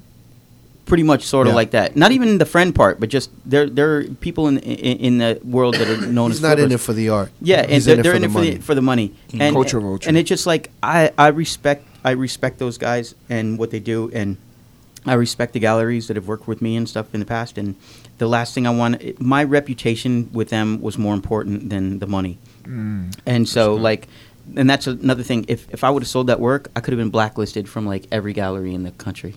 Really? Like no one would sell me anything ever again, because they know, they're like, oh, don't sell to him because he's gonna sell it. He's gonna put it at auction.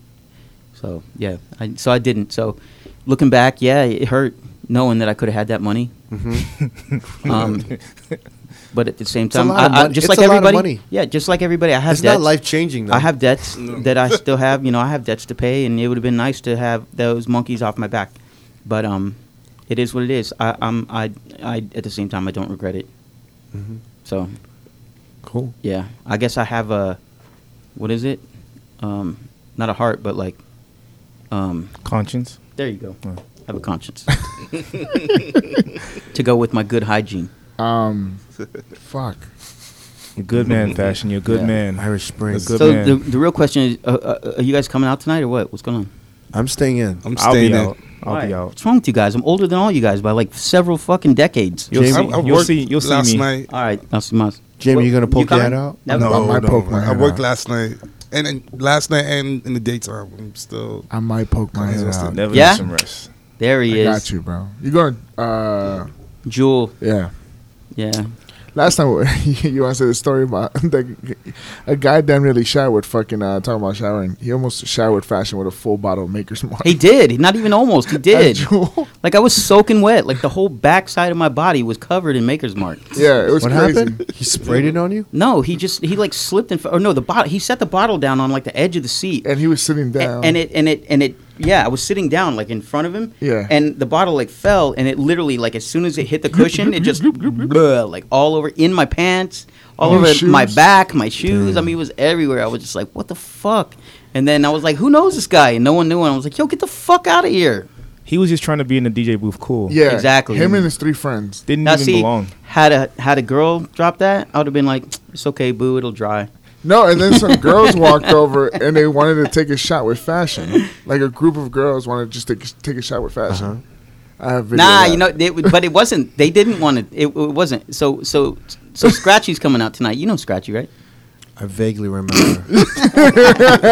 So Scratchy was like, when we go, I'm like, yo, we're drinking tonight, right? He's like, yeah, I got it. I was like, 1 for 1. Let's go. 1 for 1. He's like, all right, done. So the girls were walking by. I remember the girls were walking by, and he was like, It was yo, like 7 girls. he's like, yo, he wants to take a shot with you guys. And I'm like, nah, I don't though, because like one, we were almost out of alcohol. I was like, why are you gonna give these 7 strangers? Yeah. And these girls were like 6s, and I'm not like trying to judge, but they were 6s. It's like, yo, man, when the bottle gets low, you have to like watch who you give the shots to. Yeah. And so we ended up pouring all the bottle. We basically finished off the bottle in like by like 1, and I'm like, and these guys just went on at like 12:50. Yeah. Yeah, it was crazy. Yeah, so I was just like, So, and then meanwhile, Scratchy didn't even take the shot, so just like, whatever. Anyway, funny. and then I just remember we ended up like, what, like 8 dudes. It sounds like a horrible dude. I Yeah. hope I never meet him. Scratchy? Scratchy or Scratchy's my guy. Scratchy. Yeah, I've heard about him. We'll see what's up. This guy. the other Asian dude on Scam. You know? There's Oh, so no, many the Asian brownish guys on shade. Scam. Fashion, I think we're done with you. Man, I really appreciate you having me here. Yo, Anything else you want to ask? Anything random? I think No. we covered. Yeah, I think we touched on everything, Paul. Are you spending that in Vegas anytime soon? Oh, yeah. I'm playing at Apex next Saturday, the 23rd. Oh shit! Have you guys been yet? One of you guys did it, yeah? I did it last night. Yeah, is it good? Fun? Yeah, Yeah, good it's in that cool. way. Yeah, so I'm excited. And the cool thing about like so the New Palms, I was reading. I can't remember the guys' names, but the guys that own that and did the Oh, remodel, shit, they're they got- big. They're big art collectors. Yeah, the they do, whole yeah. shit is around the Yeah, palms. and so like some of like a lot of the work that I'm really into and focused on now, that they're in that category. So there's works Andy by like Warhol and shit like that. Richard Prince and a lot of the guys. I don't know So who did the shark. that's Damien Hirst. That shit is crazy. So yeah, so There's I'm a excited weird to see thing that about stuff. that shark right now. Huh? There's a little controversy about that shark at the Palms. Because I heard from the grapevine that Chinese, like gamblers, Mhm. like a shark is bad luck oh wow. for gambling. But a chopped up shark. And then when the shark is kind of it's Chopped like up in 3 pieces. segmented. Mhm. Yeah. So it's like it's chopped up shark, and I heard that's even worse luck. Really? So a lot of Chinese gamblers don't want to like Oh, and they gamble got- there. That's crazy. They got that huge I've ass never heard cause that. too. I heard Yeah, that's that. good. Yeah. That's crazy. Yeah, they have a huge ass cause. Yeah, cause that's just how. That's So just dope. Do they have a Jeff Koons in there or no? no. man, There's a couple. I know there's one I at the don't win. I don't think so. There's And one then at the those, win. those body sculpture shits at Apex. I don't know who did those either. Dustin Yellen. Yeah. Yeah. So I'm excited to just kind of go explore the Yeah, you're casino. gonna nerd out. Kind of, yeah, sort of. Shit. I mean, fashion. It's been a long time. I love you, man. Thank you for coming through, bro. Thank you for having Yeah, me, man. man. Thank you, Seriously. man. I got respect for all you guys. I love everybody in this room. Thank you, my brother. Thank you, man. Thank you, man. Much respect, man. Like honestly, 28 years in the game. Tip my hat off to you. I appreciate it. That's a long time. thanks for coming through. Thank you. Uh-huh. Come over Thank here and you, let me brother. slap you with my sweaty dick. I love you, man. Thank All you. right, brother. I